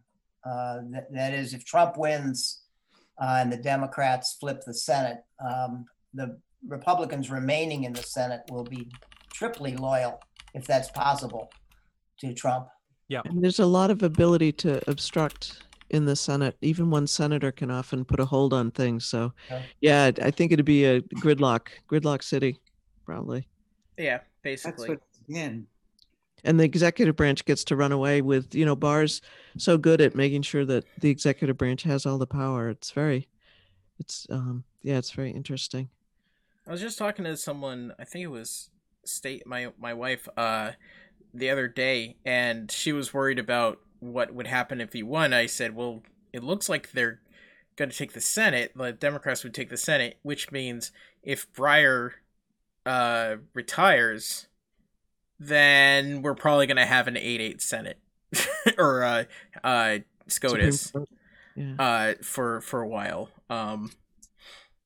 And we are going to have 8-8. a lot of We'd have a budget 6-2. battles. Yeah. An 8 Justice Supreme Court. Yeah. We're also going to have a lot of budget fights. Yeah. If that happens. Frankly, I think the idea that the Democrats will manage to win the Senate, to flip enough Senate seats to take control of the chamber without winning the states needed to have to also get Trump out of the White House. I don't know. I hadn't even really considered that possibility before today because it just seems so unlikely. Like, yeah. If that many Republican-leaning states went for Trump, I didn't think they'd go for Democratic Senate candidates. But yeah, me either. I'm surprised that that's a sort of how it's looking right now. Well, long time left. Well, sometimes people vote, in the executive branch for the opposite party. That happens in Massachusetts a lot. And that sometimes it's sort of like, well, I'll go for this one for, the executive seat. Yeah. And then I'll have this person over in the Congress that will make sure my, sort of other needs are taken care of. So maybe there's some of that because, it does look kind of like a split. I just want to say AP has for just called electorals, 131 for Biden, 108 for Trump. Reuters still haven't called Florida. They still have not called Florida. Reuters has 98 for Biden and 89 for Trump. Those are the two sites that I'm really checking closely. So Reuters is being a little more conservative than the AP. I noticed the BBC is calling. I was just curious to check. New Hampshire for in the Senate race there. Jeanne Shaheen seems to be. They've called it for Jeanne Shaheen with only 30% of the vote in. She's got 58-40. So you thought that yesterday. You thought that was probably reassuring. Yeah. Oh, I was hopeful, but. Yeah, it looks like I think BBC is using Reuters actually. I wouldn't be surprised. BBC is overall electorally 89-72. So I think I think they are using Reuters as well. So yes, also conservative, but right now it looks like Biden is ahead, but you have to remember that I don't think that they've I don't think they've actually given Texas or Florida. They haven't to anybody. So we're still waiting on that. Texas right now is still at 71. Florida is still at 91. I think Florida and Texas, it's going to be a long wait, honestly. New Hampshire, by the way, did you just flash by there? Yeah. New Hampshire seems quite solid for Biden. Yeah, New Hampshire, Biden's up by 9 points. We are at about 40% of the vote. So we are waiting for that. But yeah, Joe Biden is beating the hell out of Trump in New Hampshire. Yeah, I mean, Biden squeaked it out 4 years ago. I'd be astonished if Trump's performance over the past 4 years has won over people in New Hampshire. Oh, you meant Clinton. And I mean, we do have to remember that. Yes, I'm sorry. You're right. Yes. The first votes in the country, they were going for Trump. So Biden flipped that over. Oh, from that little tiny town. Yeah, from the two towns. We had 26 votes and it was 16-10. Pinkham Notch. That it? Yeah. Hicksville Notch. Yeah. Hartsfield Landing. Right. Did anybody watch that remix of The West Wing with the original cast that was a theater play? I didn't watch it, but I did actually, because got HBO. So there you go.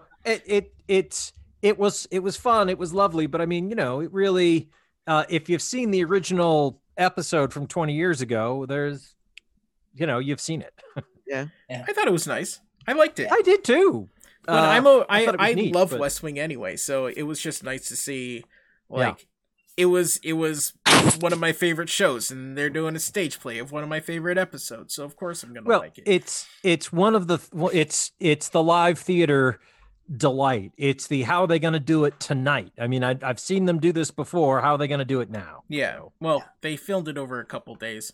Anyway, Steve, you were saying you were just shaking your head like, no, I didn't see that. Yeah. No, my wife came in and looked at the map, and I said, yeah, it doesn't look good. Yeah. By the way, if Trump wins re-election, I don't think Steve Breyer is going to be retiring anytime soon. Yeah. Clarence Thomas, you might see, but yes, that's right. Yeah, Clarence Thomas. Maybe not. So with not Nebraska sitting there all red, I gather that the district in Omaha that gets counted separately went for Trump. Nebraska and Maine allocate their electors by congressional districts, so that there's one outlying elector in each of those two states. And I guess I thought Biden had a shot at taking the first district in New Hampshire. Yeah, there was a lot of attention spent to that, but do you know which district that is? First district. I think it's the first because it's Omaha. Yeah. Okay. So when it's 269 to 269, that's going to really matter. And that's when it could matter. And if it turned out that Biden took Pennsylvania Michigan and Wisconsin, but not Pennsylvania, we might want that electoral vote. Well, I note that according to the BBC, there at the moment, Mr. Bowles is ahead of the Republican in that district by a few thousand votes. Yeah. So I want to say Georgia is in at 60%. Right now, Raphael Warnock is leading by a very, very small, but he's above Kelly Loeffler. Yeah, that'll get him to the January runoff when he'll get killed by either Loeffler or Collins. Possibly. Yeah. I don't know. Likely. Whichever of the two of them survives will take the seat. It really depends on how their campaigns go after this. Yeah. Because their campaigns were kind of weird. Yeah. So you think genre maybe there's a chance that if Collins loses, let's say, that his people won't all flock to Loeffler. Yeah, that's a good point. Yeah, no, just look at the numbers. The numbers tell you everything you need to know. Yeah. Those 2 Senate seats are going to be held Republican. Their 2 seats are going to be held. Yeah. Really unfortunate. Yeah. Only 5% of the Collins voters need to break to Loeffler to pull it in. So. Yeah. And has Tillis taken the lead yet? From Cunningham in North Carolina. North Carolina, thank you. I'm trying to remember all the states. Tom Tillis is, according to the BBC, yes, 48% to 47. I take it back about the Senate going for the Dems. Yeah. This I don't know, man. It's not looking great. It sure isn't. But you know what? We'll still see. We still have Idaho and Oregon, Montana. I think Montana's gonna go there. Actually, let me see something. Anyway.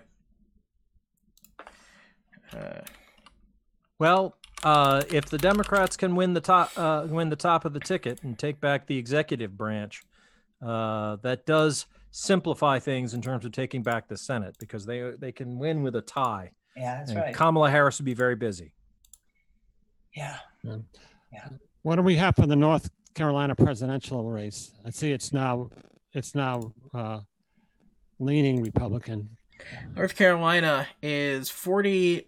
It's yeah, 50% to 49%, Yeah. with With 92% in. 92% So that's going to yeah. be close.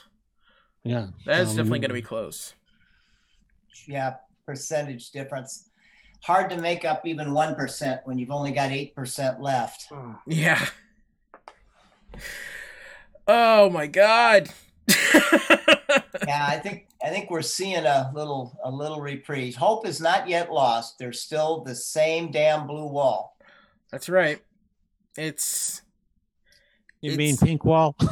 Yeah, it's now looking pretty pink. Yeah, we're. I mean, a lot of these states are not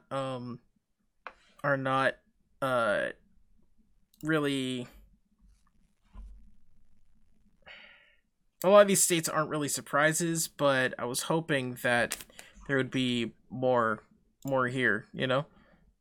Well, I certainly thought that the polls were more accurate than they have again turned out to be, and that's going to be a big story coming out of this. Yeah, I think I also think it's worth noting that again, this is mostly going to be reflecting same day results, the results of people who voted today. So thank you, Mike. Thank you. That's as people were pointing out, the long-term ballot results, the early votes, coming in might well change a lot of these states. That's true. I mean, there was there was people talking about a red mirage. Yeah. So, and I mean, and all of these numbers are provisional. I mean, I'm looking at the BBC, and at the moment, Rhode Island, they've got it colored pink and not blue. Right. So I mean, Rhode Island, AP's already called Rhode Island for Biden. So. In fact, I saw it on Fox that they'd called Rhode Island for Biden. So, and they were probably using the AP, right? That's what they were doing. I think we're going to be stuck with 91% in Florida and 72% in Texas. Well, we're slowly going up in Texas, but I'm 82%. Yeah, I'm thinking that we're not going to see Texas and Florida like really called until maybe tomorrow. Yeah. And Michael Dow's point about the early votes that have not yet been counted especially applies to those three formerly blue wall states. Yeah. We are not going to see a big percentage from Wisconsin, Michigan, or Pennsylvania tonight. Yeah, according to the BBC, they're currently reporting Pennsylvania 25, Michigan 29, and Wisconsin 31% of precincts. So that's not indicative at all. This means that Trump's effort to curtail the counting really does take life. It's going to really matter. Unfortunately, yes. Biden is going to have to carry two of those three states. And so we are going to see a lot of lawsuits. So how do those lawsuits work? So just take any state, my party says, well, we're not going to count these. How does it go through the court system? The way it would work most likely is that, let's take Pennsylvania. The Trump campaign would file a suit in federal district court in which they argue that none of the votes that come in after Election Day can lawfully be counted. And that was the theory of the case that they took to the Supreme Court and got a 4-4 split on a couple of weeks back. But that 4-4 split was only on whether or not to issue an injunction in advance of the election against allowing those votes to be received. The court still hasn't decided the merits of that. And the argument would be that under the Constitution, only Congress can decide how to select electors No, only the courts of state. the If President states Trump wins Florida, cannot- then both the Biden camp Only and the state legislature, not the U.S. Congress. Only the state legislatures can decide the method for selecting electors, not the courts. And it looks like there's at least 4 votes, with Barrett probably being a 5th, for that idea. Oh boy. There's all kinds of variations on that, but that's the basic kind of structure that I think we'll see. So we're Right. probably not going to see a good count from Pennsylvania until Friday. Just so everybody knows. Yeah, if Well. then, the goal is going to be, as it was in Florida, to keep there ever being a published count anywhere that shows Biden in the lead. Yeah. The goal will be to get a federal judge to issue an order precluding the votes from being counted. Good times. Yeah, and I'm certain I don't have any kind of law degree or anything, but from what I can tell, as a matter of legal theory, all of those ideas are kind of nonsensical. The idea that Easy for us to say, Michael. Yeah, I agree. But it was Justice Brennan, one of my favorites, who pointed out some years back that with 5 votes you can do anything. right, and that's really the point. It's not a matter of whether or not the underlying logic is particularly persuasive. I mean, after all, it's up to the states to decide how they want to apportion their electors and run their own elections. But so what, that's clearly been understood to mean that, when it comes to interpreting state laws and state courts, and the state constitutions, the state's courts, the highest court in each state is the one that gets to decide how state law should be applied. Exactly right. But, Brett Kavanaugh earlier, last week basically made it clear that he was perfectly happy to ignore all of that and substitute his own interpretation if he thought it would be helpful. And I mean, at that point, it's not really a matter of legal debate anymore. It's a matter of, this is what we're going to do and who's going to stop us. And how far are you willing to go to stop us? Yeah, which is kind of like, what Bush v. Gore did back in 2000. Yep. We could have, again, following Pennsylvania, let's assume that a lawsuit is successful and the votes are not counted, or they're counted, but there's an order saying they have to be disregarded. We could then have a situation where the governor of Pennsylvania, who is a Democrat, certifies the Democratic electors on the theory that Pennsylvania courts have the authority to interpret Pennsylvania law, not the Supreme Court. And the Republican legislature certifies another set of electors. Oh boy. And we could at that point have competing electors presented to the new Congress in January. So I think right now it's time for and another. Since the president gets picked in the House, it would really come down to how the new House of Representatives breaks down. There's even another step before that, but yeah, that could happen. Well, we do need to take a break right now. Okay. We are this is Valley Free Radio, WXOJLP 103.3 FM. We are doing our election night analysis and hopefully party. Right now we have Biden at 131, Trump at 108, called for electoral votes. The Senate 43-41 to the Dems. House is 89 seats to 122. The governorships 22-26. And we still have not heard from the entire West Coast. But we will be back by 11. And don't go away. Joe Biden. Boston. It's the DJT, getting it on. The Teflon Don on the White House lawn. Against wimps like you, I'll win a third term. Your campaign's like your family. Crash and burn. Looting and violence will keep the MAGA movement quiet. Resist me? That's a riot. Why'd you step behind the gym? I'll be standing by. See how tough you are against the 45. I should've hoped for your whole party. Bigger than the one I blew through cause I'm Soleimani. Then I go and bone on Milani. I'm gonna smash you, Joe. Like China. I've got all the best cognition with all the top grammar. I'm not a little girl's shoulders, so you can't touch this MC stammer. You're a disaster inciting hysteria. You say I'm selling hate in America, you're selling hate in America. Like with Hillary, the people aren't swayed. Just Barack's shadow, and I don't really like the shade. The pain of losing loved ones is something I have seen.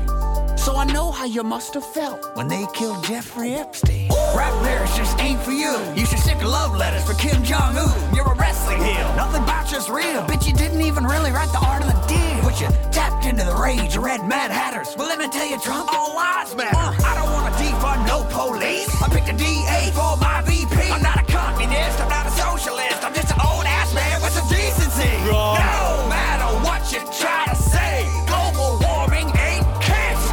You pulled out a parachute, should've pulled out a Stormy Daniels. I ain't sleepy, I'm tired of you, Donald Trump. You're fired. The only thing getting fired on my watch is tear gas from law enforcement. I'll keep America great. You'll unleash Antifa and keep America like Portland. Ain't nothing gonna beat me. No person, woman, man, camera, TV. They impeached me. I still walked out of D.C. looking peachy. You got the sloppy Joe, but no beef. The only white privilege I see are those teeth. Maybe teach your son a thing or two about life. Like there's no hunting season for your dead brother's wife. You and your mask and your Knight Rider shades are getting revoked like your Roe versus Wade. There's no blue wave. Forget it, not coming. It's like I tell criminals, Joe, stop running. Was Breonna Taylor running? You dog whistling fool. I think your daddy would finally be proud of you. He was a racist, too. What's this malarkey? Oh, ye bum! Keep at it and you'll end up in jail, hoss. I'll take you down like a mule and you're a mailbox. From all your wives to the SATs, everything you ever did, you just had to cheat. Cause you're too insecure to even look like a loser. You're the worst damn Republican since Herbert Hoover. When you scooped up a sycophantic homophobe loser and became the Constitution's domestic abuser. 200,000 deaths lying at your door. You think they're suckers like McCain in the Marine Corps. Sometimes I can't tell for which side you root. When we go high, you go down on poop. Truth is, you're scared to lose. You got nothing in the bank that I owe you. You're white about balance like a bitch. But the only thing that's rigged is taxes for the rich. You're a freeloader. Change your name to Trump. My campaign trail, but you can't get down to rape. I'm pulling away faster than your wife's hand. For the love of democracy, will you shut up, man? Hold on. Hold on. Yo! Literally the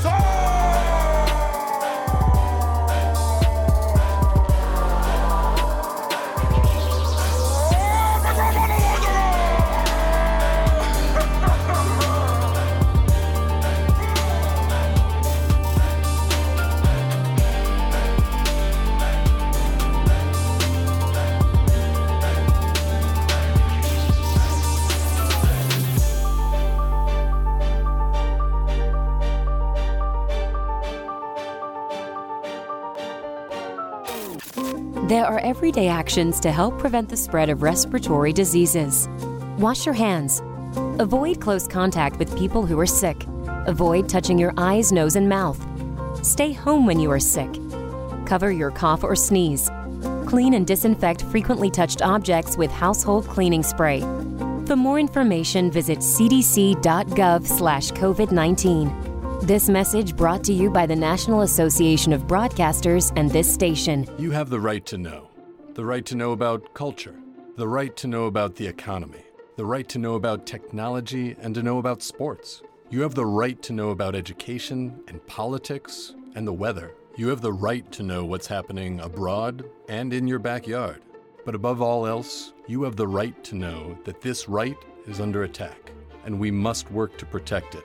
Because in order to be free, we must be informed. Understand the threats. ProtectPressFreedom.org.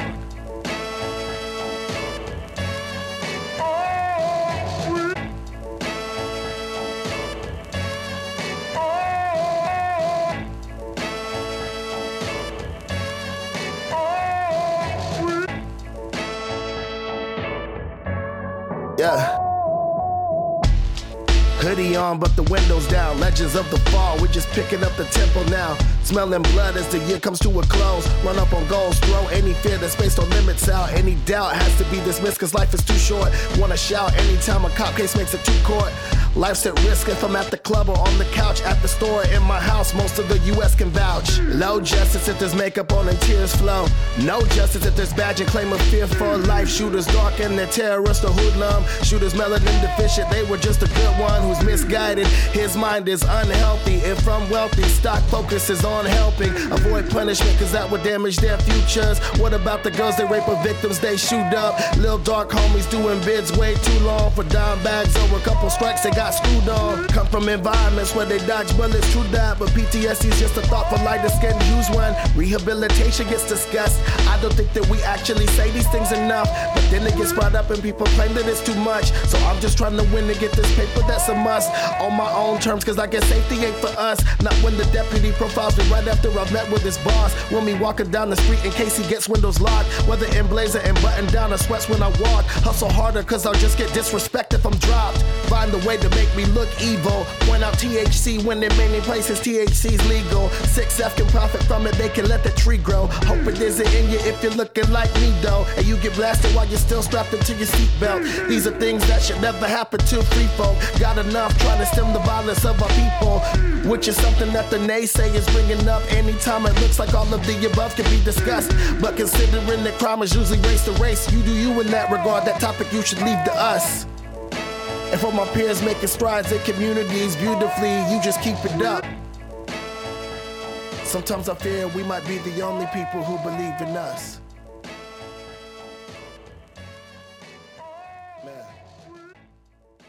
I'm Kate Remington from Music Respawn.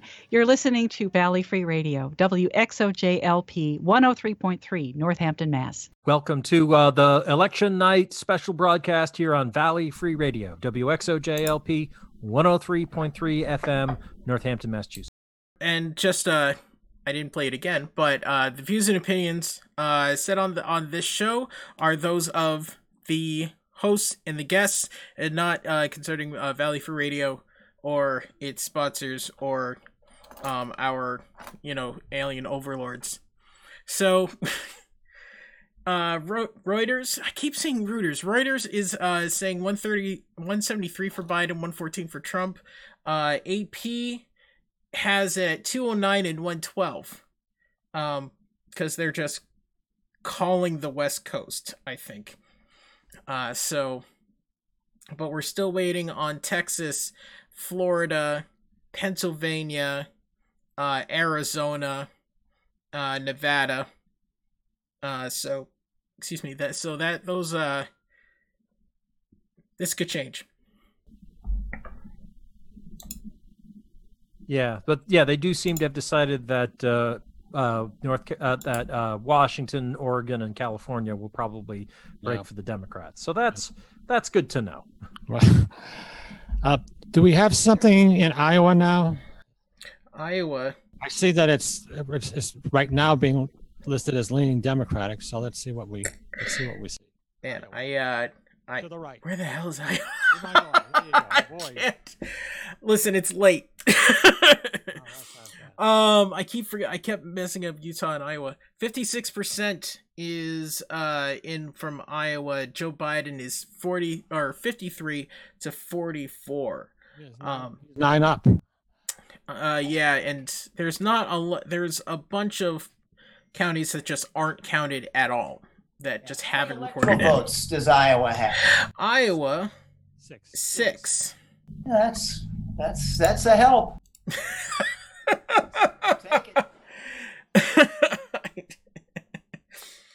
Man, the enthusiasm has just been sucked out of the room.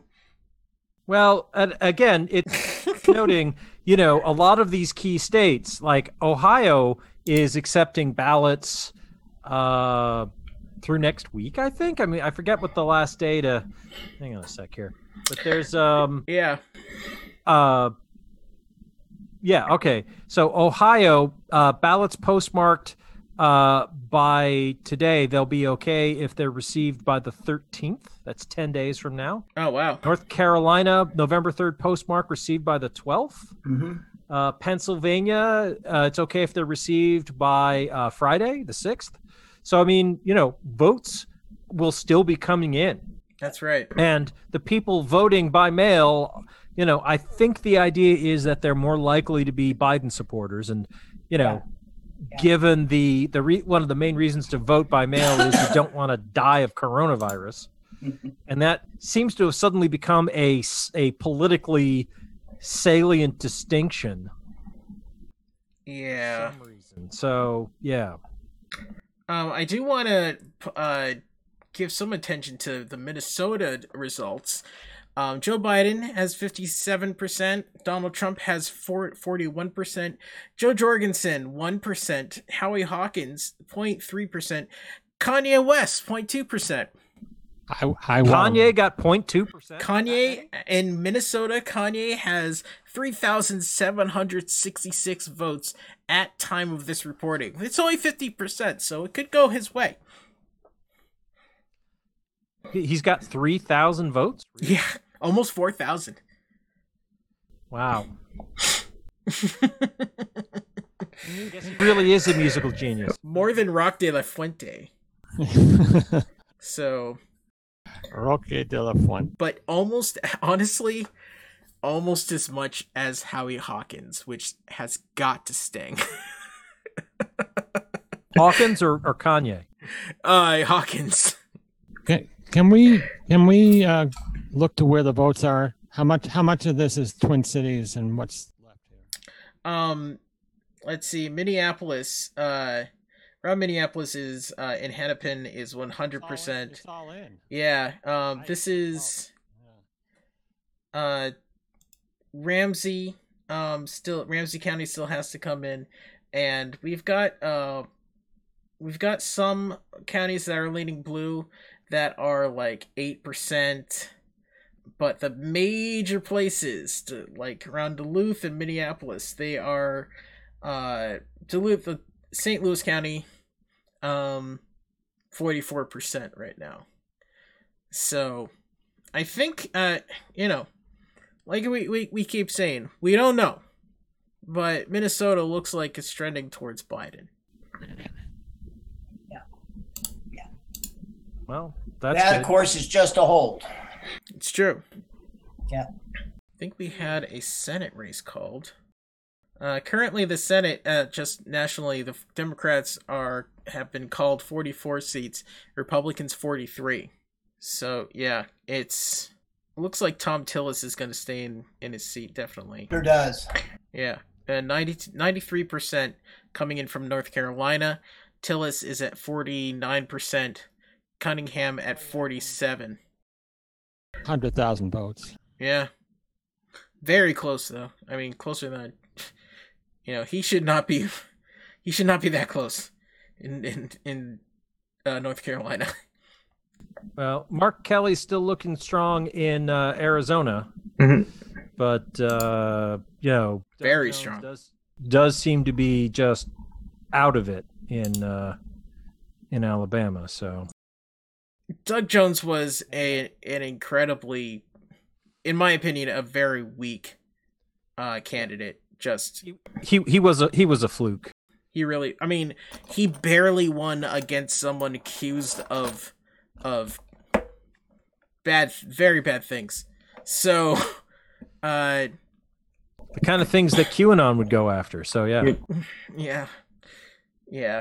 you'd think.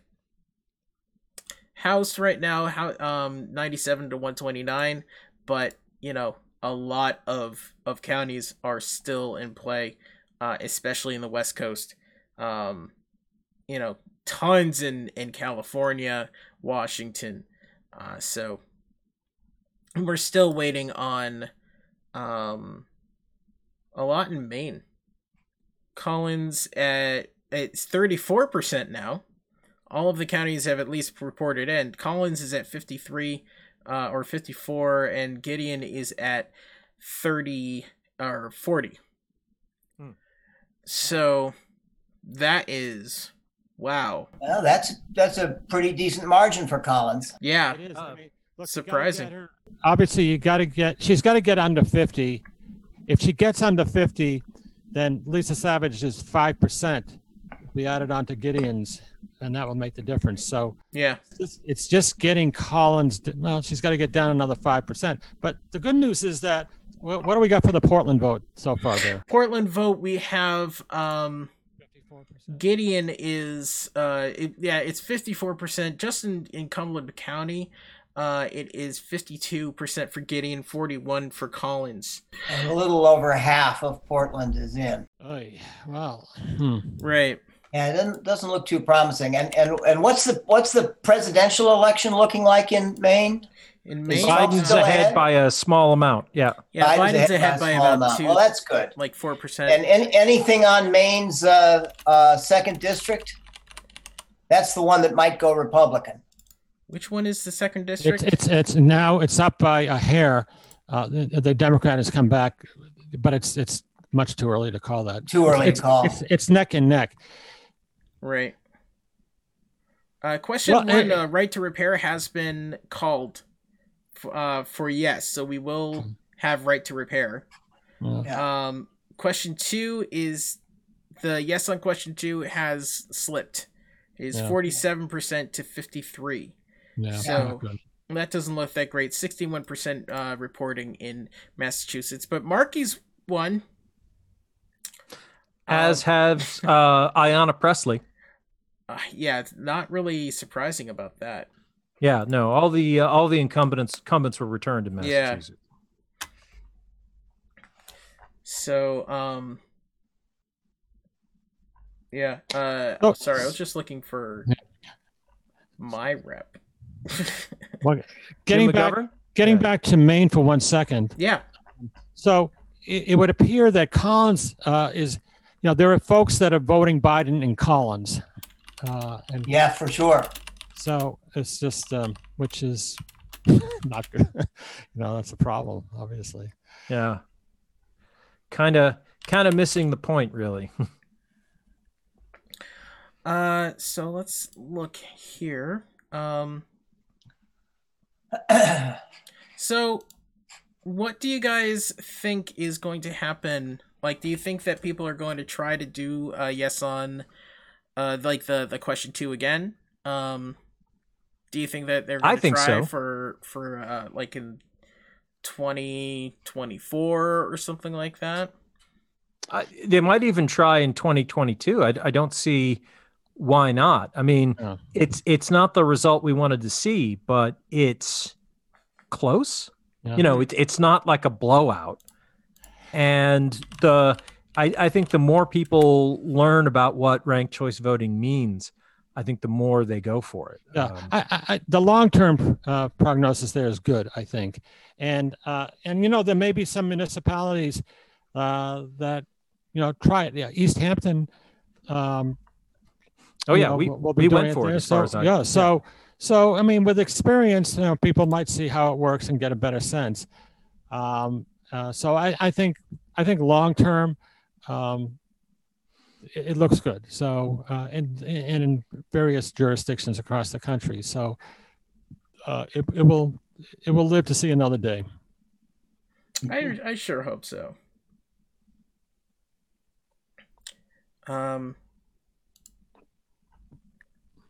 Just looking at we don't have a lot changing in the Senate, 43 to 42. I honestly don't think that there will be another attempt at impeachment. I know Pocky was saying that before. I really don't think they're gonna go for it again. The only reason to do so would be to to generate in the hopes of like swaying public opinion and to possibly gum up the works in the Senate. But otherwise, there's no particular. I don't think there's any particular reason to expect that. I mean, what's the point? I mean, there's no point. You go through all the work and if you can't remove, no one will care. It's a negative if you can't remove them, so it's not going to happen. Yeah, it won't happen. Gosh, I think the doors are off of the barn now. Trump has nothing to hold him in check at all. Given that he can't be impeached. no matter what he does. Yeah. Well, he can be impeached, but he won't be removed. Well, that's what I mean. Can't be yeah, removed. yeah. Can't be successfully impeached. Yep. Yeah. I mean, they took their shot at the king and they missed. Basically. Well, and I think we took another shot at him today and we missed. No. Yet. Let's not go there because we do still have a lot of votes that are going Still, to be coming. still later. a chance. I agree. We can't call that right now. I think the earliest that we can definitely say who won is going to be Thursday or Friday. That's the earliest I think that would be that we can say, like, okay, this is what this state is saying, this is what this state is saying, because there are going to be so many votes coming in, like, from like Florida's just getting up to 98%. Texas, they're up to 98% now. Florida's at 98%. Yep. So, and Trump is leading by 4 points. So that's probably going to go to Trump. That's Trump for sure. Yeah. Texas is up to 74. Ohio's at 92%. And it looked it looked like Texas was Texas projected yet? Yeah. Nope. Texas hasn't been projected yet. Yeah. Lots of counties have not come in. But it's only 51 or 52 to 47. Yeah. 74% in. So big gap, not many percentage points to make it up. It's true. But yeah, there's going to be a lot going on with voting. With Maine, and the way that they have to count their votes, it's going to be a little bit before we actually see who actually got the like Steve was saying, like getting Susan Collins below 50% and then adding the other votes to Gideon. Yeah. Can we look at Wisconsin again? Wisconsin's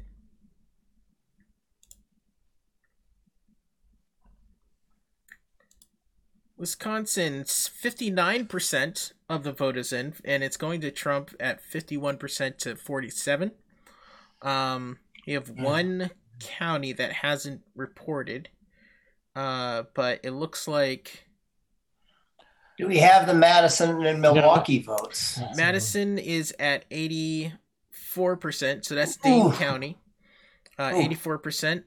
That Joe Biden leads by 55 points in Madison. Yeah, and Milwaukee? Milwaukee, we have pretty much everybody's in Milwaukee. 59% to 39%. That's a peck of trouble. Yeah. That's a real, and then they're going to look at that because it was the same issue, that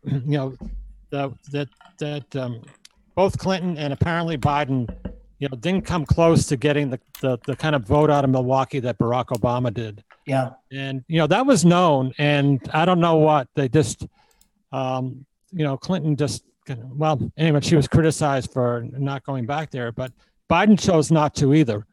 And here we go. Yeah. Yeah. That was a major problem with the Clinton campaign. 538 had Biden up 12 in Wisconsin over the weekend. So sounds familiar. A remarkable misread. Sounds familiar. Yeah, it's the same damn thing. Yeah. Jeez. This is far greater gap between the polls and the outcomes than we saw in 2016, where the problem was 4 or 5 points. Here we've got problems of 10 points. Trump needed an inside straight of about 10 states. And so far, it looks like he's picking up all of them except for Arizona. Yeah, we'll see about Nevada, because we haven't gotten anything from Nevada yet.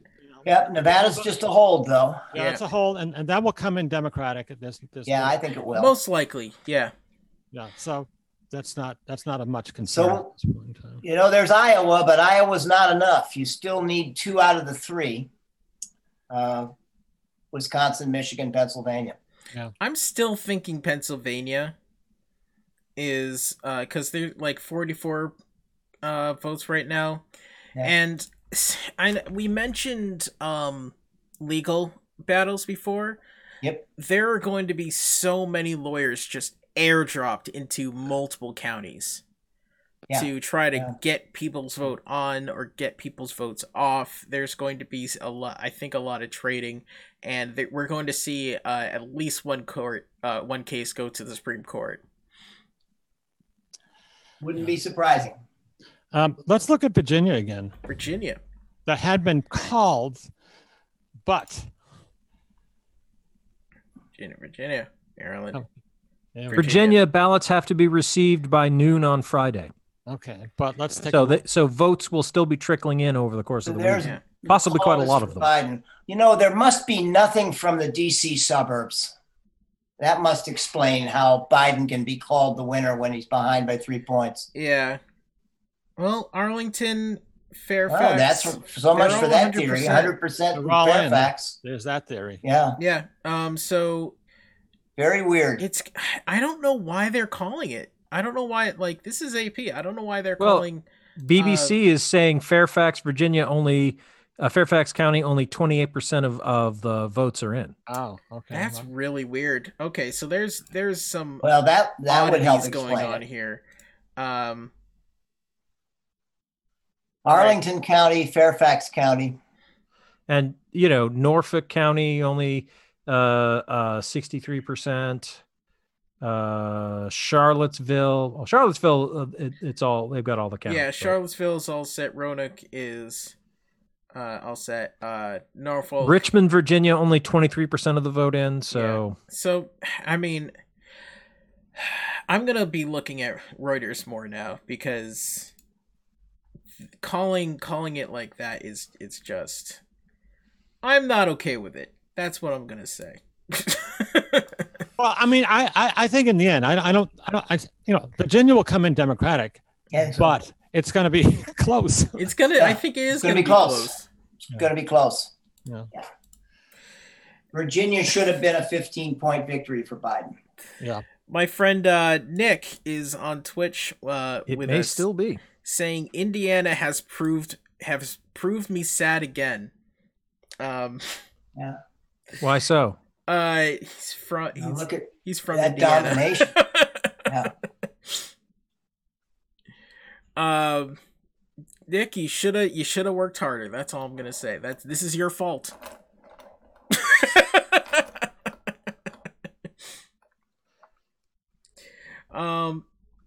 So let's see. This is right. Yeah. So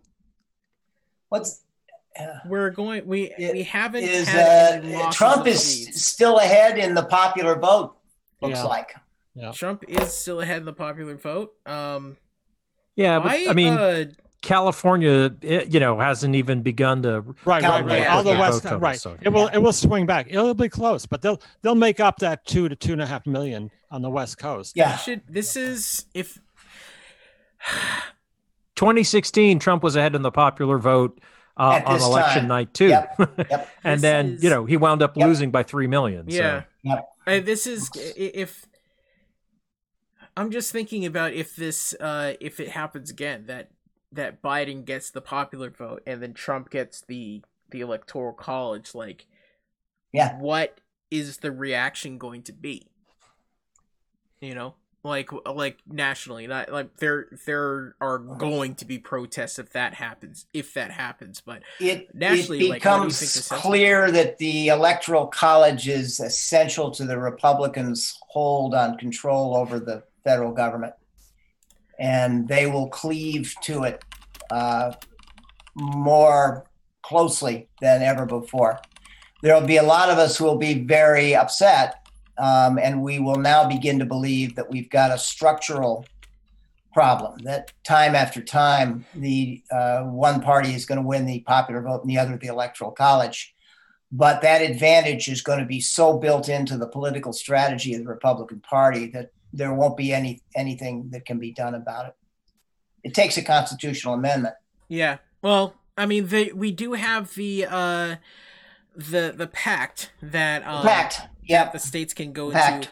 Into I forget what the exact name is, but there is a pact that states are entering into that if they Yep. If enough of them enter into it, then they will promise to apportion their electoral votes. The National Popular Vote Interstate Compact. Thank you, Mike. Nicely done, Michael. Thank you very much. There's a great video by CPG Gray. Whatever.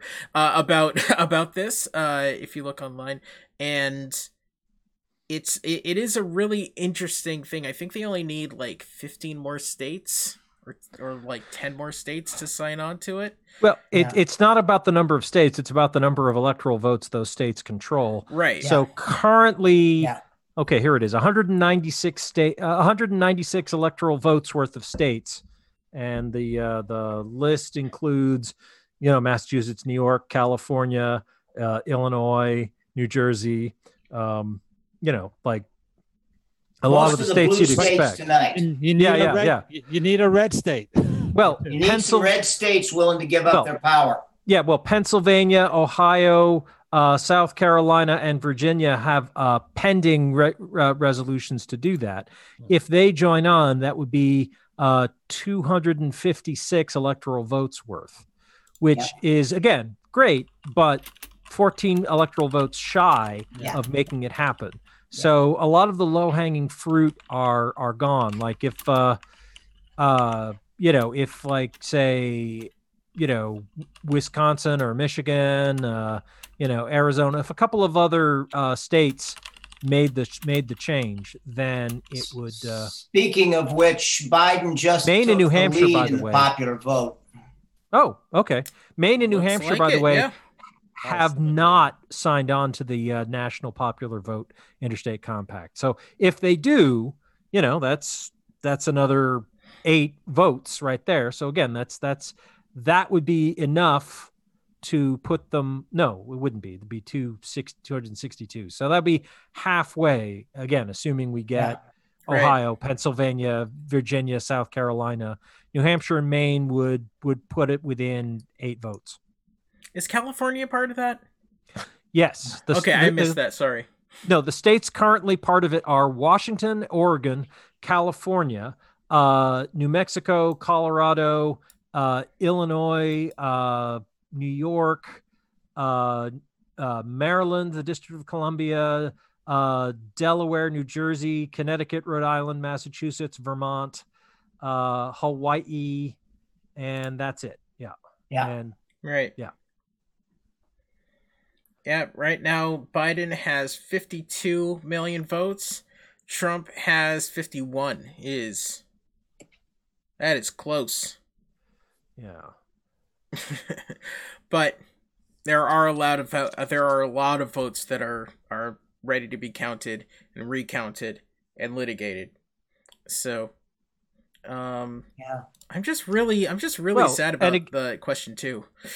I'm just really sad about it. Me too. But again, remember, Virginia, which is a state we were kind of worrying about, even though we think it's likely to go for the Democrats because we're all lefties. But, they're still receiving votes through Friday. Right. So that could be quite a swing.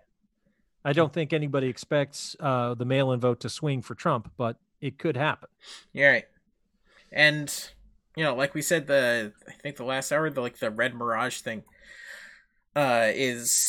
could be very, very real. There's just it's just so much going on. And just in general, just thinking about things in general, there's just so much going on. This fire hose of information. It's going to be interesting to see how things are going to be after, however this is going to be decided, like how our information landscape is going to change. Like, what do you guys think about that? Cosmic question genre. No question about it. If Trump wins the presidential election, having sort of eviscerated the line between attempting to tell the truth and not, I guess I think what we're going to see is kind of no holds barred on the use of disinformation as a political tool. What do you mean by that? What I mean by that is that people will see that the way to get ahead politically is basically to pretend that reality doesn't exist. What do you think, Steve? I think the same. It's frightening. Yeah, I mean, we're locked into this situation on the electoral vote with no real way out.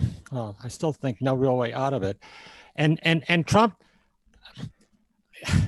he starts that third term thing again. Now, technically, we have a constitutional amendment to that effect, but who knows?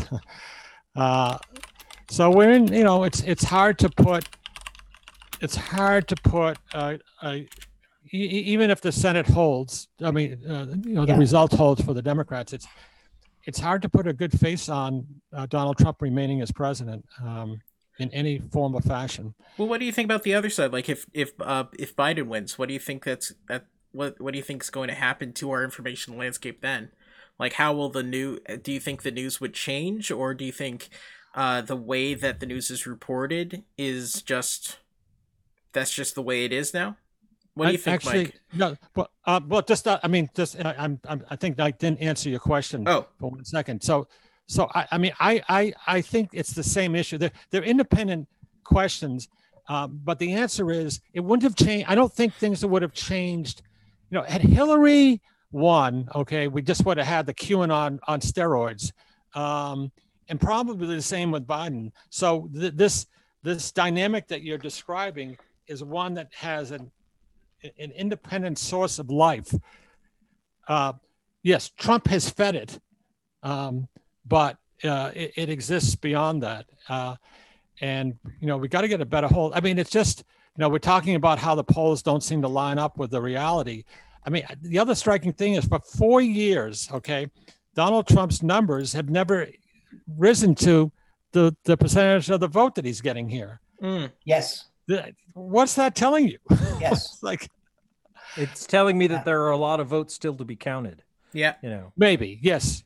Well, you're right. You're right. Let's not forget that. I don't mean to. Well, I mean, if you're just talking about his job approval just over the past 4 years, he has rarely gone above 50%.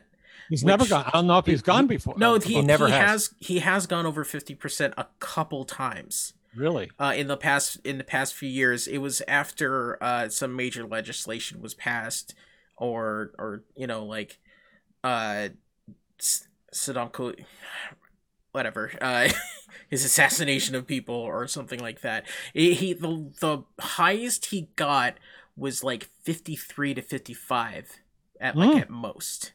Okay. And that's only happened a couple times. It was very strange.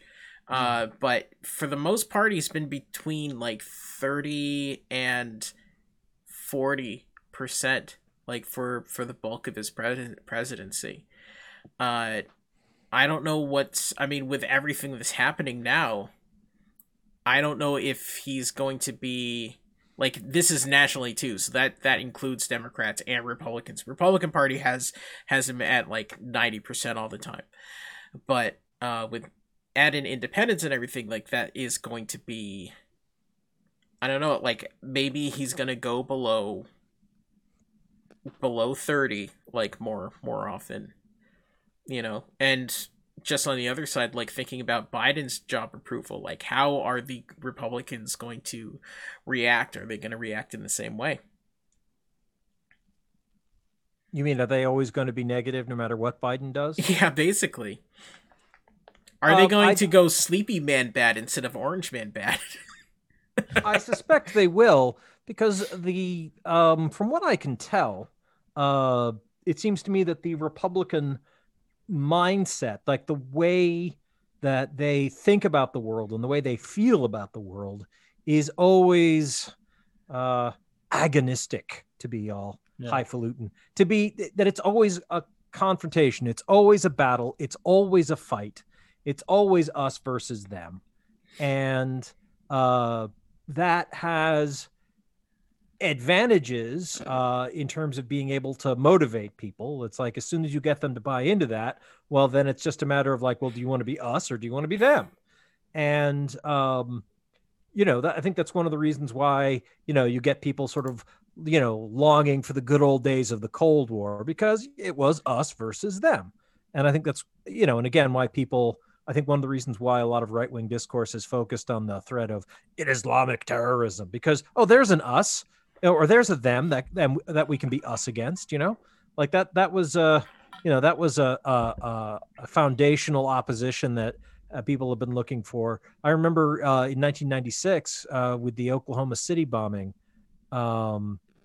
before we really knew anything about who had done it or why. I remember a number of news pundits were speculating about how it might have been Muslims, and it's like we have no idea. And of course, it very much wasn't. I mean, that was partly because of the '93 bombing of the World Trade Center, right? Yeah. Sure. Yeah. But again, there was no evidence to suggest that it was, that had been done by anybody. Like when there was no information, people were freely speculating about it being Muslims. I didn't hear anybody saying, I bet it's domestic Nazis. Yeah. Which of course was the correct answer. Yeah. Hey, Genre, what do you got on Ohio these days? I'm curious what percentage. Ohio these days, I think it's coming in at 5%. 88% of the 88% is a lot of expected votes. 53 to 45. An 8-point gap with only 12% of the votes left to be counted. Yeah, that's of the votes they've received. Again, ballots are still be coming in Ohio through Friday. Definitely.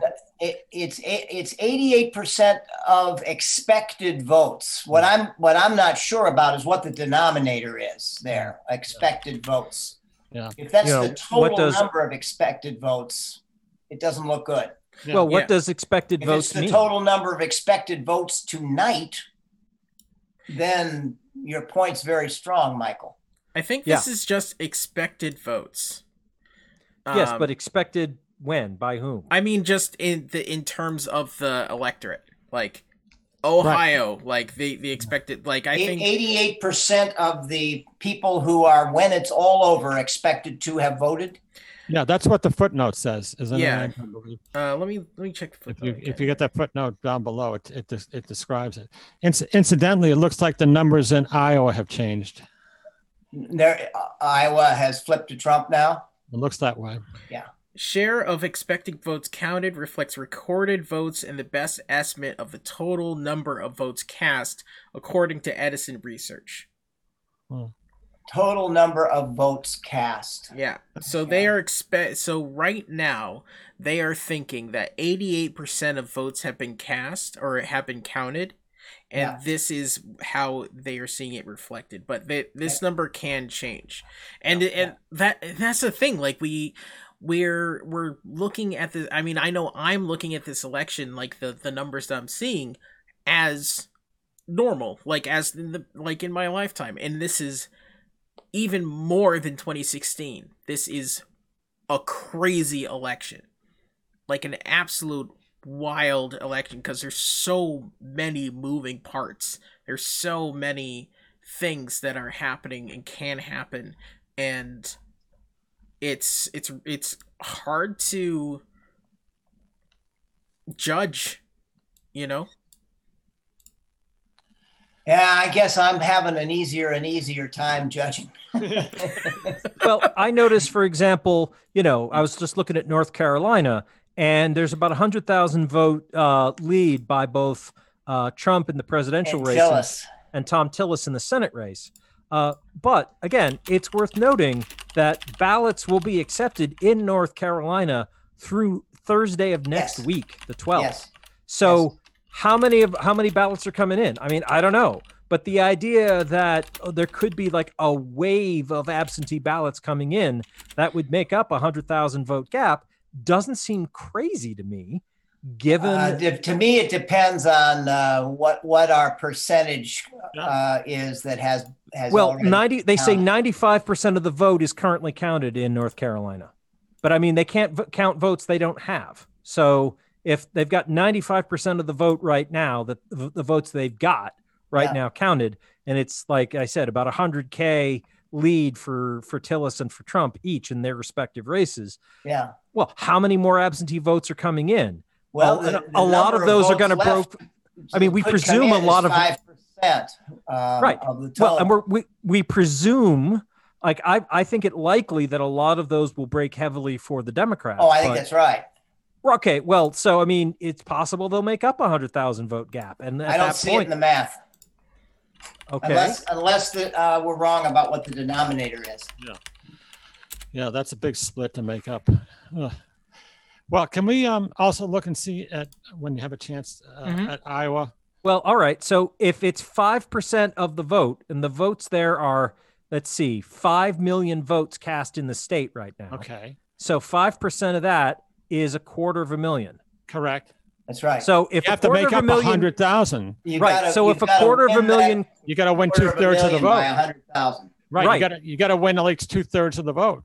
Sure. And that includes is it military crazy votes, etc. I mean, that's, right. But is it crazy to think that 2/3 of that vote coming in will break for the Democrats? I don't think it is. It's by no means guaranteed, but I don't think it's absurd, because a lot of the people who will be motivated to vote absentee are going to be people who lean left. And I don't think the military vote will break as strongly for Trump as it might have in previous years. I mean, that's true. The Republicans have long had an advantage, but Trump has, like, I've talked to people who, my uncle who served in Vietnam, for example. There's a lot of anger at President Trump. Yeah. Because a lot of people believed him when he said, God, the people who went to Vietnam and Iraq, they're suckers. Yeah.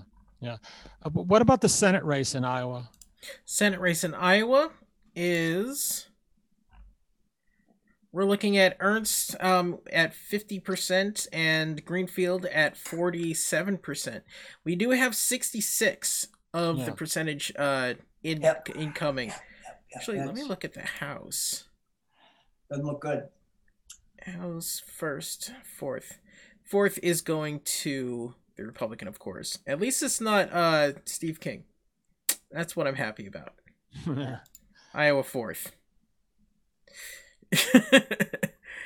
I'm so glad he's gone. I was so happy when Steve King was basically booted out. Happy to see him go. That the idea that he would have so unpopular he might have lost the seat in the general was yeah, that is true. That is definitely true. We actually have 52% coming in for California. Very much for Biden. Very much. Yeah, there were a couple of interesting congressional races in Katie Porter's race. I mean, in Southern California, Devin Nunes and Katie Porter. So I'd love to see if there are any. I don't know her district number. Let's see here.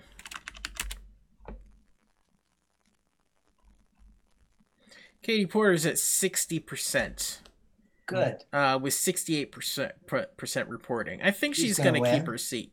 And that's really great. She is one of our rising stars. Absolutely. Yeah. Watch Katie Porter. Absolutely. She's going places. I hope. I would love to see her as speaker. Yes, that's what I mean. She's going places. I would I was thinking maybe she could take Harris's spot in the Senate. But I think her being in the House might be more beneficial. Someone in chat says, do you think Michigan will swing to Biden? Let's take a look. Well, I don't have a book, but I do have this site. It's a little Reading Rainbow joke. Anyway, 46%. That's Michigan, sorry. Michigan. That's what we're looking at. Yeah. 46%. 54 to 43. I don't know. Larger. Wayne County, which includes what do you got Detroit, from it's only 28%. So it is a very There's good a possibility. chance. That's a lot of Detroit votes still left to be counted. A ton. It's going to be much closer, but that's not good. I mean, it's frightening. No, it's a big gap. It's a big gap. It is. You But know, this is another one where we do have where less than 40. My man Nate Silver had it 12 points the other way. Yeah. Like we do have less than 50% of the votes, and most of them are again from smaller counties, and even then they're 56-44. You know, like so. And we really need to look at Detroit when we're looking at Michigan Detroit as a whole, and we Detroit, only have like a third Ann Arbor, of and those votes. Flint. Yeah. And if Wayne County keeps going the way it is, then it's going to go heavy for Biden.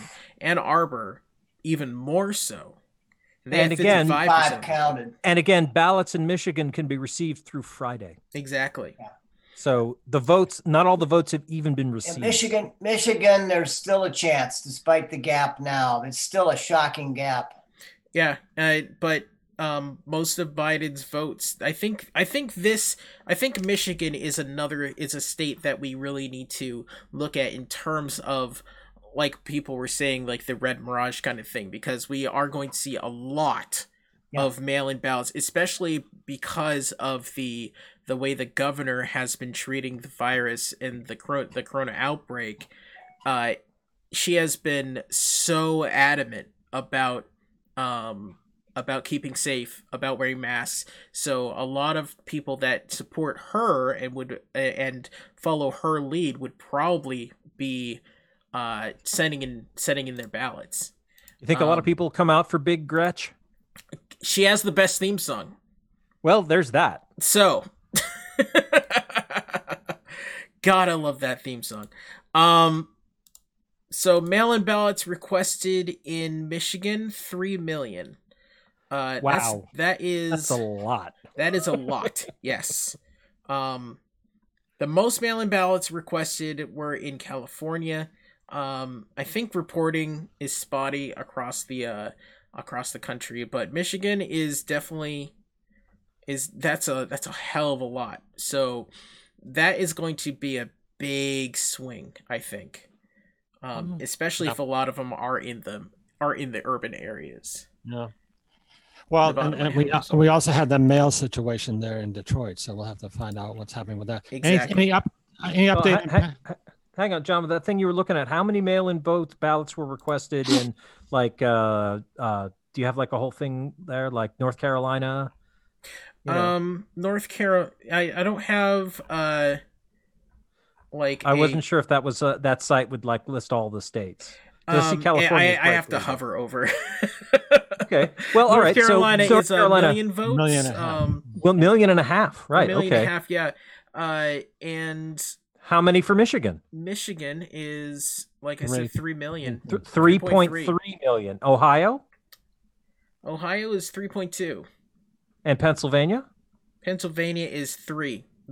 All these battleground states have a lot of stuff going on. So, Jesus, Delaware or Jersey, settle down. 6.6 million. So there's going to be a lot of votes coming in over the next week and even over the next like 10 days, like we were saying. So there's a lot. Nevada is starting to come in. We only have 1%, so that's not a ton, but it's 3,000 votes for Trump and 836 for Biden. So we're approaching midnight, where we'll have a few more states coming in, and I know we were talking about wrapping up midnight or shortly thereafter. Yeah, I think at this point. We're just going to see numbers trickling in. The bulk of the night is pretty much like, it's an interesting map, and I think we're going to see a lot of shifts over the next few days once we get some finalized votes coming in. Do you guys we have like 10 minutes or 5 minutes? Do you want to Well, I want to chime in just for a moment because you asked earlier about what will happen after the election, but especially if Trump wins, but even if he doesn't. Right. And I think I haven't spent a ton of time outside the United States, but I have traveled abroad a little bit, and I try to at least read a little bit about what's going on in the political discourse of other countries. And one thing that's really struck me is, for example, Italy. Very few people in Italy, seem to have much trust in their government. As in, not only do they don't, think their government is, think their government is corrupt and controlled by, oligarchs and whatnot, which is a familiar feeling, but they don't trust their government agencies to give them accurate information.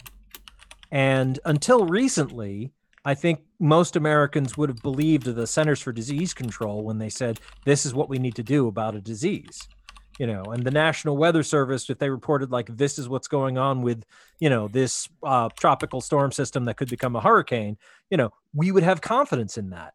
And that sense of technical competence that like, there's a lot we can argue about, but we also have a lot of confidence in, our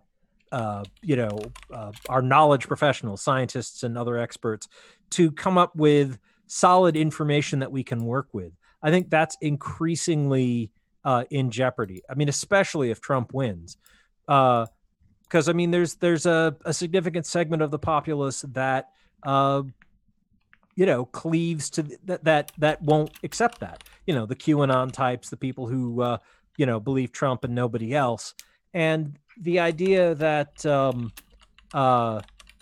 there's no reliable source of information, even about certain, specific discrete topics, like, how infectious is this disease or what's going on with the weather or whatever. When it gets to that point, it's really hard for us to function as a modern society. We become, a much, we become something much older, like the way things used to be. And I think that's part of why there's a strategy to undermine confidence in the electorate as well. I remember I've studied the history of Europe mostly, but the wars of religion that defined a lot of Europe's history over the past 500 years, and certainly had some echoes here in the U.S. A lot of it was about like, well, which flavor of Christian are you going to be? And I think a big part of the reason why people cared so much is, there's no popular polling.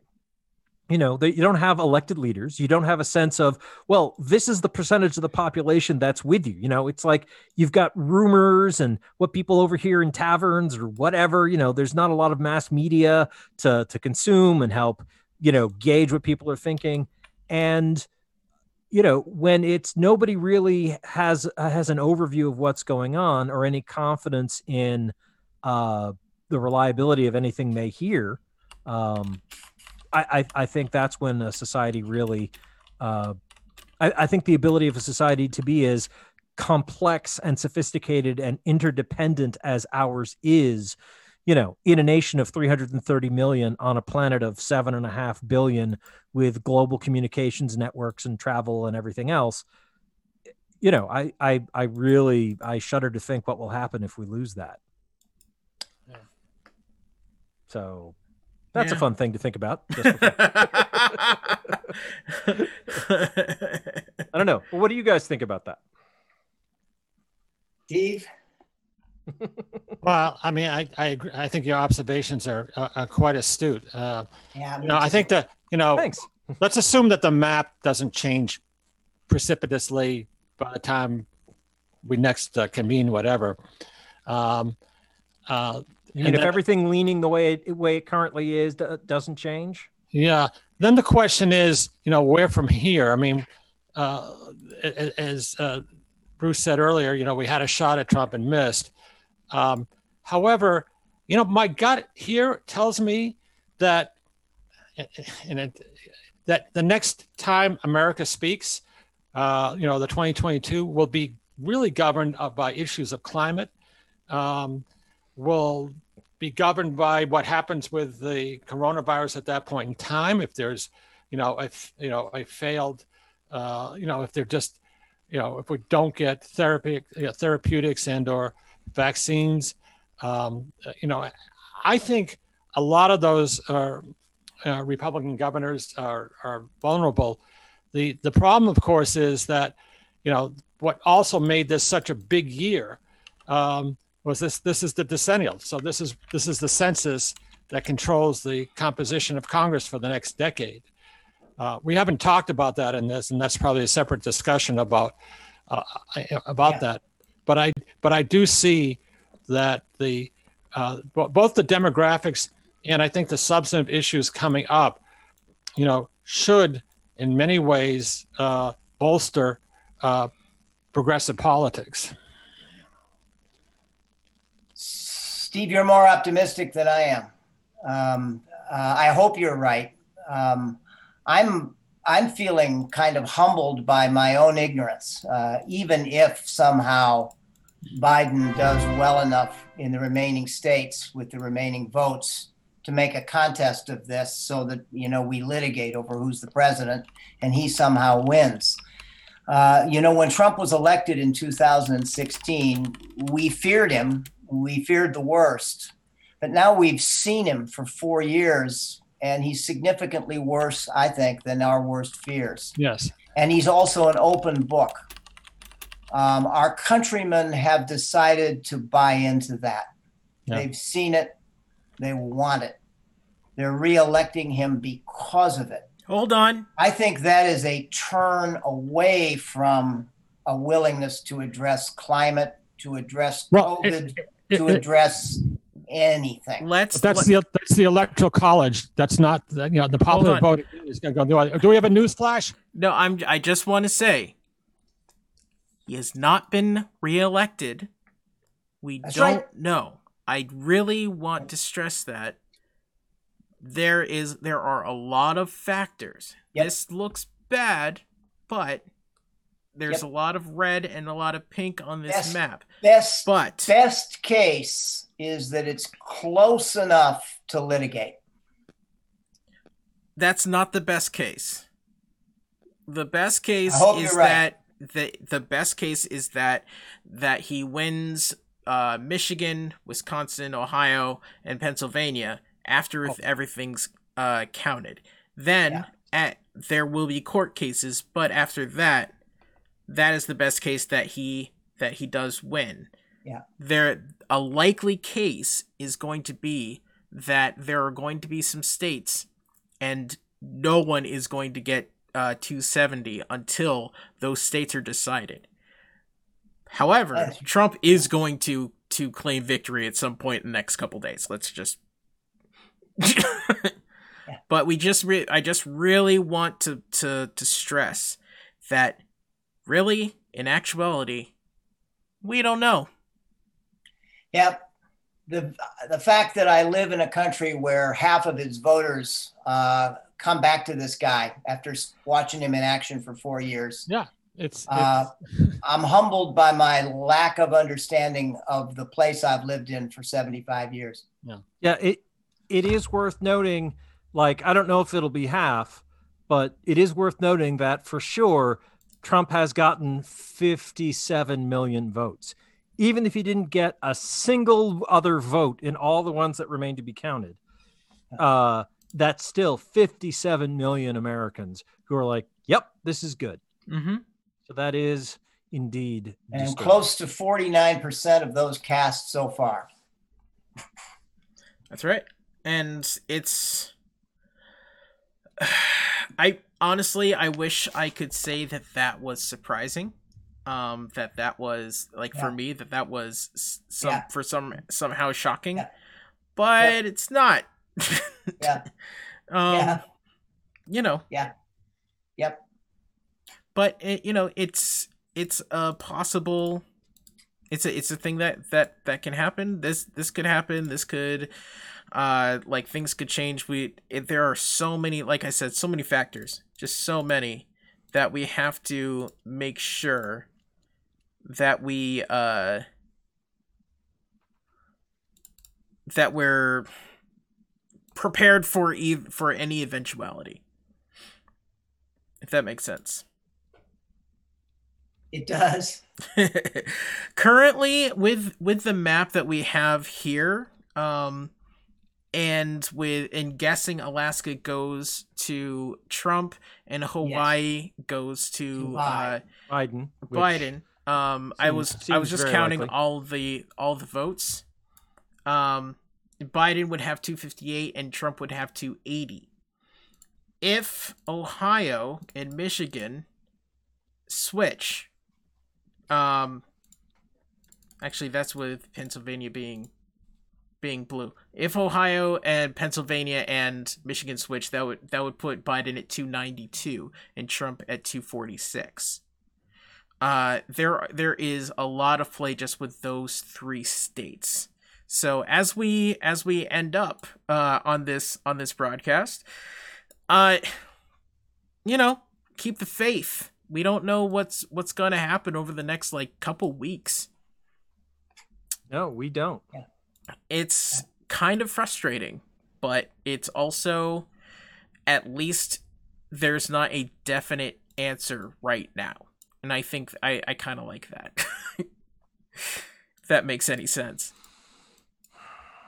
I do wish that Trump was as unpopular as he deserves to be, but yeah. Well, like we were saying, there are millions of requested absentee ballots out there, and we have no idea how many, still remain to be received. So yeah. I think it's time to wrap up, though. There's going to be numbers coming in throughout the night, but this is Valley Free really Radio. where it's going to be until we get some more mail-in votes, which is going to be, like we said, over the next couple of weeks. So this has been Valley Free Radio's election night coverage 2020. I'm Michael Dow from Civil Politics, and thank you to John Roberts, also from Civil Politics, and Sue Timberlake from Civil Politics, and Stephen Linsky, Bruce Miller, Bob Gardner, Pocky Weiland, and who am I forgetting? Emma Tudian. Yes, thank you. We're all joined us on this broadcast. So Civil Politics is Fridays at 7 p.m. and Occupy the Airwaves is Sundays at 10. Sundays at 10 a.m. Right.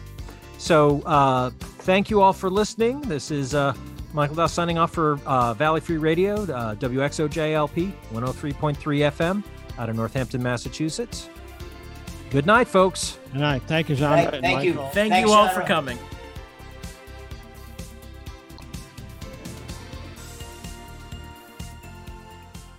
This is Danny T from Collateral Banter. You're listening to the PlanetSide Podcast Network. To learn more, go to planetsidepodcast.com.